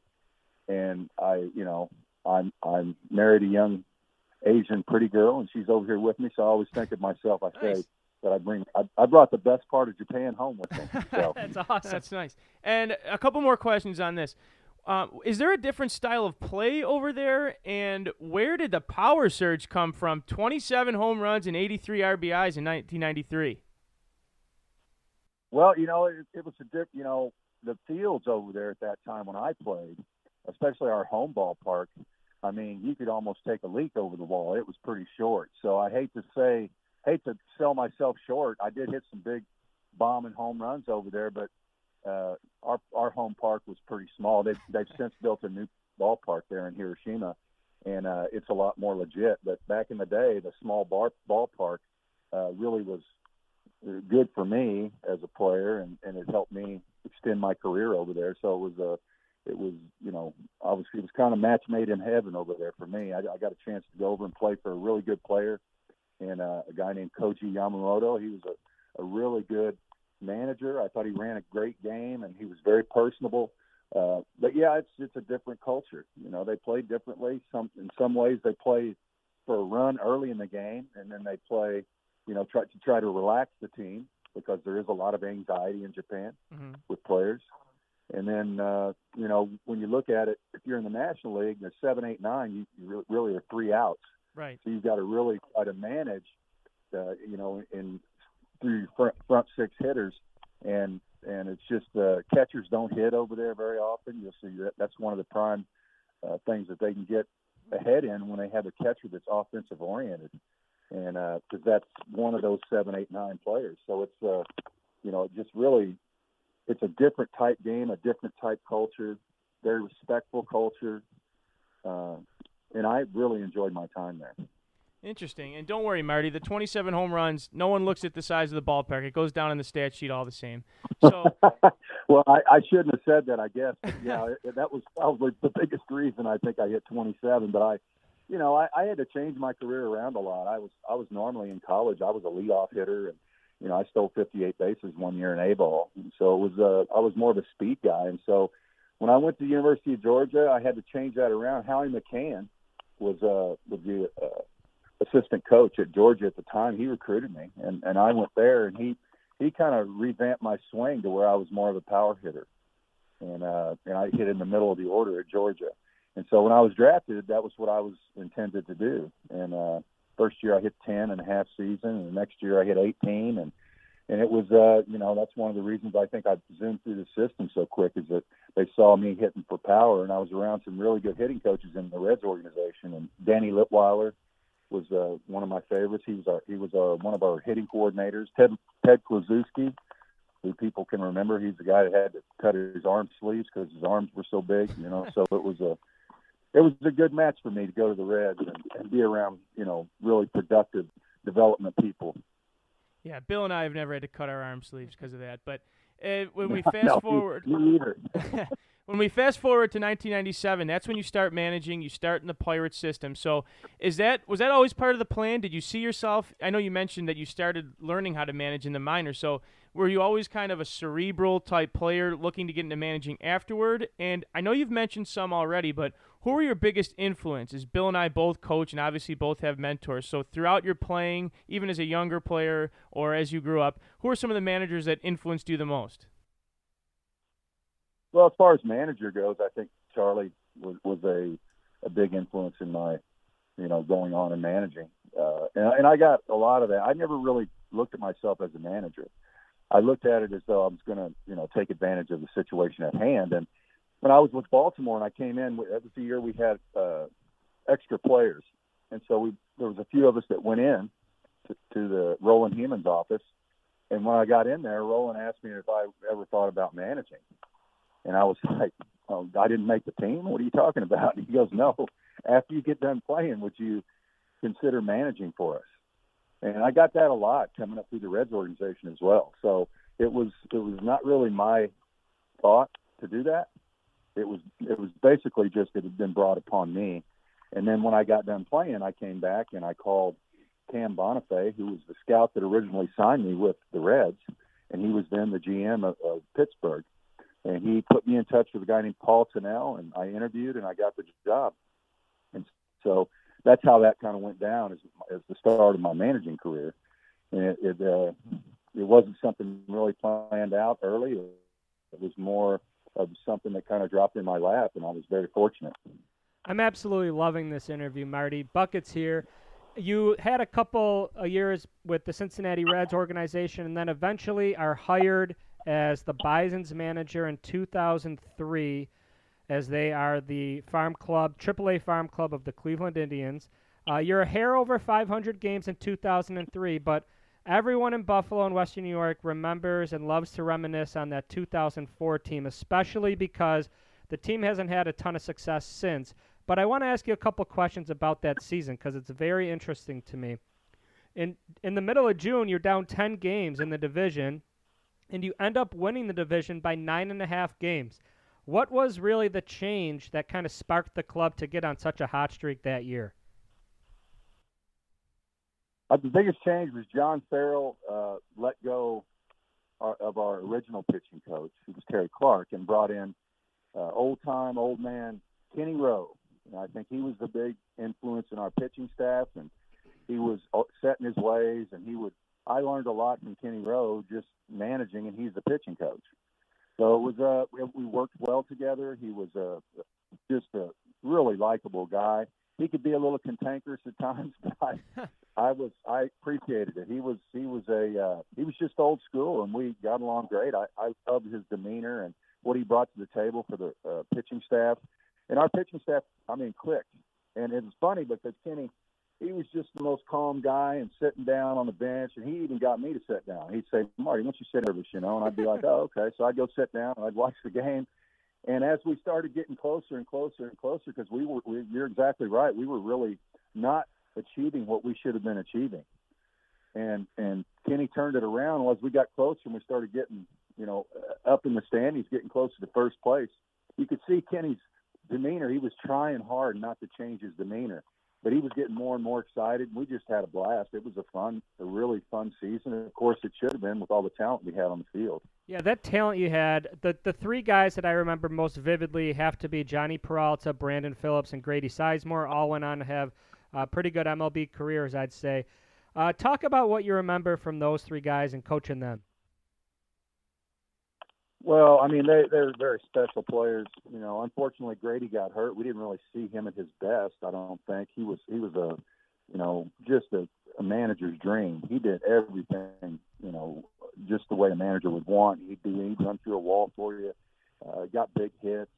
He was just a great personality, good person. Brandon was a really special defensive player. And he did everything we asked of him in AAA. And unfortunately, he didn't get called up after that season. And he was really, he wasn't the same guy after that with the Cleveland organization. So it was probably good for him that he did get traded. But he was a special player too. He was a winner. He wanted to win all those guys. We also got Cliff Lee. Yep. And Cliff was. Man, what a special pitcher he was, man. He could just sit and tell everybody, here's a fastball, and they couldn't hit it. It was just four seams over the top. He had a really good curveball, and obviously he won a Cy Young later. I think a big key to our season that year was a guy named Russell Branyan. Yep. And him coming in and kind of stabilizing, wherever we put him. I could put him in the outfield, third, first, it didn't matter, but the first thing I told Russell was, I don't care how many times you strike out. I don't want to hear about that, because that was always in Russell's head. He certainly took that to heart. Yeah, he did. He hit a lot of home runs with two strikes, and I didn't. I told him he'd never hear a word from me any time he struck out. Well, that wasn't my objective. And as a young player, I think he really got in his head, and he went off. He hit home run after home run, towering home runs in Buffalo. And he really enjoyed his experience. He roomed with Grady. I think he taught Grady a lot of good things, not bad things. And so it was a positive situation for Russell, and he left there and went on to Seattle and really finished up his career. It's crazy thinking back to that 2002 trade where I believe it was Cologne got traded for Cliff Lee, Sizemore, and Brandon Phillips, and that really helped, obviously spark some great success at the AAA level. But I'd like to talk about maybe any of the conversations you had with Cleveland in September, because I'm sure Cleveland could have opted to take a couple of your best players for their 40-man roster in September. Was there any kind of tugging and pulling on who was going to stay in Buffalo at that time? Because I'm sure you guys were, so hot thinking, this could be a serious run for a AAA championship. Well, John Farrell was always good about that. And I think, in a lot of organizations, winning is not going to take over development. But I think winning and development are the same thing. And that's the way it was in the Reds organization. It was never to hamper a person to not get to the big leagues, but it was always about, hey, you started this, let's finish it. And our players were all aboard. There was nobody that had their bags packed and sitting in the in the parking lot waiting to go to Cleveland. It was all about, hey, we want to win this thing. And we were down like 3-0 early on, or 2-0 early on against Durham, and we came back and won that series. And it was, against Richmond, it was not quite as close, but they were a really good team too, with Pete Orr and all those talented players they had over there, Tessman, and it was a good series. But I mean, the Durham series is the one that really was tough. I'm sorry, go ahead, man. Oh, I'm sorry. I was going to ask. I believe I remember. Weren't all those games played in Buffalo, that Richmond series, because of the hurricane in Richmond at the time? Yes, and it was it was to our advantage, obviously, being in Buffalo. And that back then, man, we had really huge crowds, and I mean, just a huge amount of support from the Buffalo fans. And it was it was kind of a negative for Richmond, but they had some field issues, and there was no way we could play safely against Richmond there at their home park. So they had to come to our place and play all of them, and it was a good series. It really was, and it turned out to be. I think a good development experience for all of our guys that got called up, and even those that didn't, because I still get, letters and things like that from players that were on that team, and they still call me up and ask me questions about what had happened and how am I doing and that kind of thing. So it's it's kind of you make lifelong friends in the minor leagues, and no exception to the rule with that team. I mean, and we didn't mention, I didn't talk about Johnny Peralta, but I've seen Johnny as I managed, and we've talked, and Victor Martinez, and, all those guys, they're all like, hey, Marty, how's it going? And they talk about questions and things that happened, usually on the bus, something stupid, but there are some playing questions too. But it's, they were just a great group, all of them together. What a team, and I was there that night about 20 rows behind home plate. It's one of my favorite all-time memories. I was 13 years old. In terms of your career, both playing and managing, does that night, is just such a special night, does that rank up pretty highly for you? Oh, yes, for sure. I love Buffalo. Buffalo's very dear to me. I just, all that front office staff, they're still, some of my best friends. I think that year was definitely, I hated the league. I came back in 2005, and then they kind of wanted to push Torrey up to managing, and I found the opportunity to go to Japan to manage. And so it was one of those things. I think the organization wanted to move and get some new blood in there, and I was no hard feelings. I loved being in Cleveland. I loved John Farrell to death, and ended up working with him again when he was in Toronto. And I think it was just a great match. I hated to see Cleveland move out of there, but I think New York coming in there, and then finally Toronto being there. Hey, I hear you got a chance to get the Blue Jays in Buffalo. Is there any truth to that? Well, I was going to ask you. I mean, I guess the issues right now surrounding that is the lighting, and for TV purposes. Yeah, I heard that. Well, it didn't affect that team in 2004. That's right. That's right. I'm sure they made some upgrades on it too. So. And Marty, you mentioned. I'm sure. Oh, go ahead. If the Blue Jays are coming in there, I'm sure Mr. Rich will make sure the lighting's okay. Exactly. That's a good point. I don't see that's going to be a problem. So. And you mentioned you went over to Japan. Talk about what that was like. Obviously, you mentioned your wife, so that must have been nice going back, I would assume, together for a little bit. And talk about what it's like managing just a different type game. You mentioned the difference in playing. Obviously, there must be some difference in managing as well.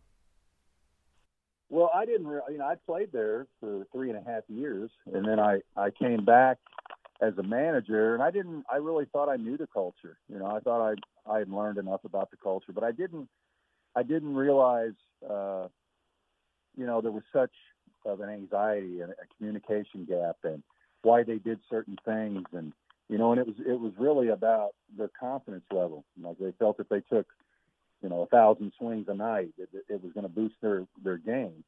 And I was like, well, you guys are, that's kind of pushing it. You're going to get injured. You can't play. And so there were a lot of, I'd push one way and they'd push another.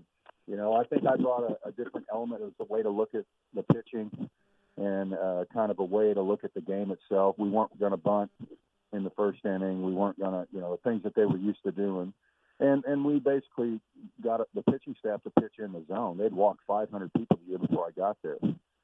And the next year they walked, I think, under 300. So it was, it was a good learning experience for me just to be able to adapt to a different culture. And I think it was good for them to see, it was good, they get to have a manager with a new set of eyes, look at each player. And some of their careers were resurrected just because I didn't look at it in a biased fashion. I looked at it as though, hey, how come we're not playing this kid more? And then he'd end up being a best 9 player, which for them, that's like an all-star at the end of the season. And so it's a really big deal. So it was, some of those things that happened were really good for Japanese baseball. Even in Rakuten, when I went there, there were, they kind of labeled some of the guys, and then I go and see him, and I'd say, hold it, I like this guy. How come you don't like him? Well, he did this and did that. And I said, well, I haven't seen him do that yet. So it was a way to put a fresh set of eyes on players, and I think the players really appreciated that. Absolutely. And then I believe it's in 2012 you come back to Buffalo with the Blue Jays organization. You mentioned the fond memories you have of Buffalo, so is that something you were looking forward to? Oh, man, I was extremely pleased to hear that I was headed back to Buffalo. Plus, Las Vegas was it was a good place to live, a good place to play there. But, gosh, man, you talk about hot. I really appreciated Buffalo's early season weather, right. The summers and stuff, and how pleasant they were. But it was, I was excited to work with, John Dandies and Mike Buchkowski and Scott Lesher and get back into the clubhouse. And it was just like coming home. So it was a really a good time for me. And Marty, my Bucket showed me this video before the interview started, so I'd be remiss if I didn't ask you. There's a famous video of you going out to argue with an umpire and then apparently not enjoying what you heard back because you just pull an old-fashioned sit-in and sit down and lounge out in the middle of the infield that you end up getting suspended 3 games for. Can you please, and go into as much detail as you want, go tell us what happened? Well, there was a Buffalo boy playing second base right there, if you remember. Nigrich, right? There was an obstruction call, and the umpire had blown the call because the runner didn't allow him to catch the ball. So I went out and argued the call, and of course, I had to get thrown out before he did. And we were in Norfolk, I believe, and so this umpire told me to get off the field, and I didn't think that was very nice. So I decided, won't you come pick me up and move me off the field? And that's when I sat down, and he kind of went back and didn't really do anything about it. And so when I realized they weren't going to do anything about it, I finally moseyed my way off the field and went in and got dressed. But I think it was a appropriate thing to do. It was a bad call, and the guy wouldn't admit that he made a mistake. Normally, if an umpire tells me, hey man, I really screwed that up. Exactly. That was a bad call, I'll walk off the field, but it's when they start pressing the issue. And I got thrown out of a game the other day with 16 and under team. I went out and this guy told me he was a really good umpire, and I said, I wouldn't go there. And he threw me out of the game. I wasn't even coaching either. My staff was coaching, and I was just there. So I'm still not beyond getting tossed out of the game now and again, and believe me, I never intended to do something like that on purpose. No. It was usually just something that happened, and I just felt that it was a need for me to stand up for my players. Hey, Marty, I got 2 more questions for you, and I think Dan has 1 more. My first one is, I know Dusty Wathan was on that 04 team. I'm wondering if you've managed against him, since I know he's in the Phillies organization now, and he's been all across the minors. Yeah, Dusty Wathan was a really, he came from a managing family. His dad was the manager of the Royals, and he's just a really good baseball guy. He was like having another manager on the field. Matter of fact, I got tossed one time. I think Dusty coached third base. So it was both Carlos and I think, got tossed, and Dusty had to coach third base. But he was that type of guy. He always had the mindset of managing, and he couldn't. He was not a very good hitter, but he always got big hits. Like, he was a great hit and run guy. He could do a lot of things with the bat, but if you relied on him, put him in the middle of the order, he wouldn't sniff it. But he was a great defensive guy, great mind on the field, and I caught up with Dusty several times. I talked to him on the phone many times, and he's doing a tremendous job in the Phillies organization, and he's got a great family. He and his family are, I'm sure, have grown a lot. I haven't talked to him in a long while. I probably need to do that, but he's a good baseball guy. And my other question's kind of different, but I've just always kind of wondered this, and you'll probably know the answer. Because players in the minor leagues move so much, I'm curious to know, like, where do players live? Do most of the players live in hotels because they don't know if they're going to be there for how long? See, that's different now. In this day and age, I think there is a lot more movement than there used to be when I came through the Reds organization, because when you went to a team, you stayed with that team all year. That was a part of your development. You didn't go outside of that plan. Now, before the season starts, if you might be a little bit older, then the organization might tell you, hey, don't get something overly permanent. You might be moving up at some point. And, I think that's kind of how that went back in the day. Nowadays, I'm not real sure. I mean, there's just so much movement going on, and, there's not a lot of that old school development anymore. It's more about just on a whim, we need a player here, boom, and so it's the cost of it and stuff is, I guess, a write-off. I don't know, but sometimes it hampers the development of a player when you do that. And then other times there's instances where you need to move a player up and push him, and that's just kind of the way organizations do it is different. So it's tough. I mean, you want to get an apartment, get something kind of a short-term apartment, and a lot of the players did that. I was fortunate. I had great places to live in Vegas and in Nashville and in Buffalo as well. I really had I got taken care of great. And Marty, we really appreciate you taking your time. I have one final question, and I don't mean to put you on the spot, but we're looking to go out with a bang here. I want your I would like to say like your favorite story or something like that. What I refer to it as, if you're at a bar with some friends and you talk to somebody about being a manager, a former MLB player, what's your go-to story you give? And it could be your favorite memory, a funny interaction, anything like that. Gosh, there's so many. I mean, I have, I think one thing that would kind of relate to Buffalo is that Victor Martinez had just come off the, minor league player of the year. And then he was going to go with me to Buffalo. And so he comes in and he's catching and he gets off to a really, really poor start and he's getting frustrated. And he's kind of starting to turn into a jerk, because he wouldn't run down the line, or he'd carry his bat down the line if he could hit a ground ball or something. So I jumped in for it, and I said, hey, man, we're not going to do that. If you do that again, then I'm going to sit your ass down. Okay, so he gets the hint, and then finally he does the same thing again.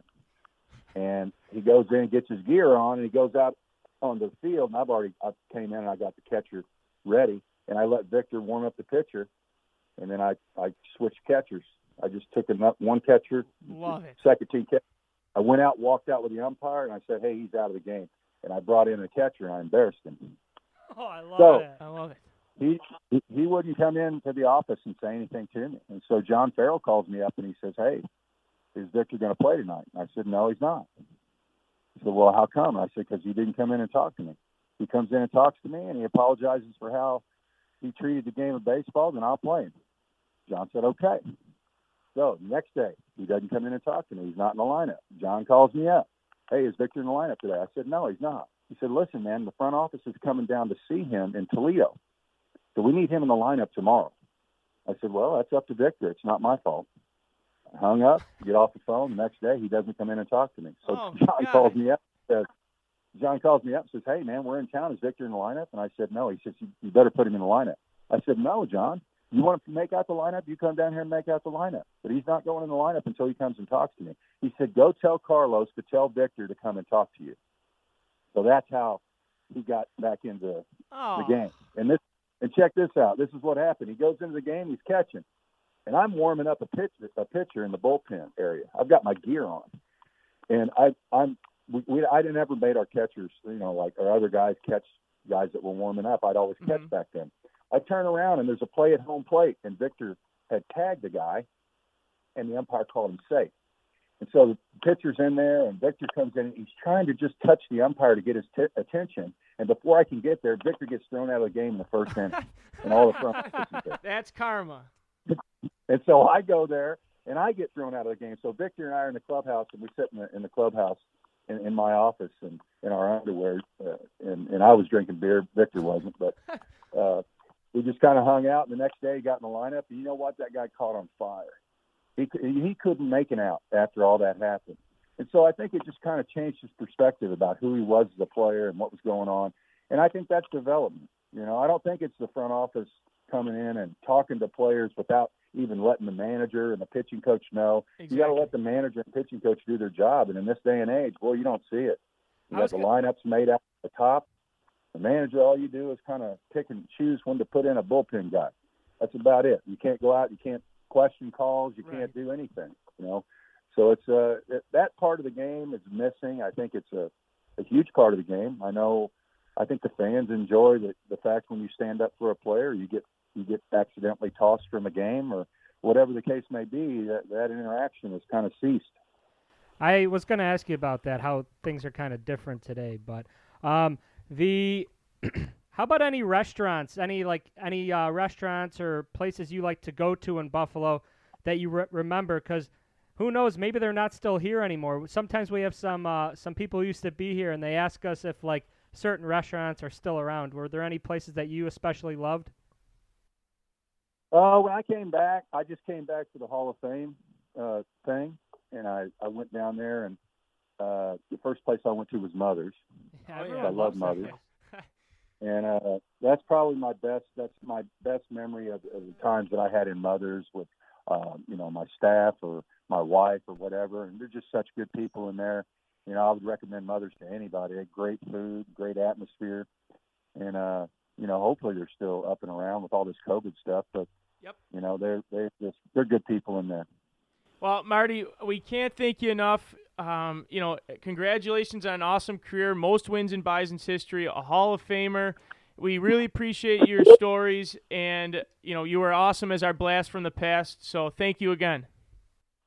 You bet. No problem, guys. I appreciate your time, too. All righty then. Wow, what an absolute awesome show. Thank you to our wonderful guests. We had Ben Wagner. We had John Shambi, Boog Shambi as some call him. And we had Marty Brown, manager of the 04 Bisons, as our blast from the past. Hope you stuck around through all the interviews. Dan, that was a lot of fun. It was an exhausting week, but this show brought it, for sure. We got this one done, Dan. And next week, we're looking forward to the next week because what we are going to bring for you is two fantastic hockey guests. Okay, we're going to preview the NHL playoffs. The timing is working out perfectly. And then looking forward, we're not going to get into it now, but we're going to do a little NBA show the following week. But really looking forward to this next week, Dan. Yeah, we may or may not have a gold medalist on the next show. Whoa, a little hint there. We may or may not have an awesome Sabres blast from the past who played more than 10 years in the NHL. Very good. So we'll see you next week. Love you, Mom. I know who I want to take me home. I know who I want to take me home. I know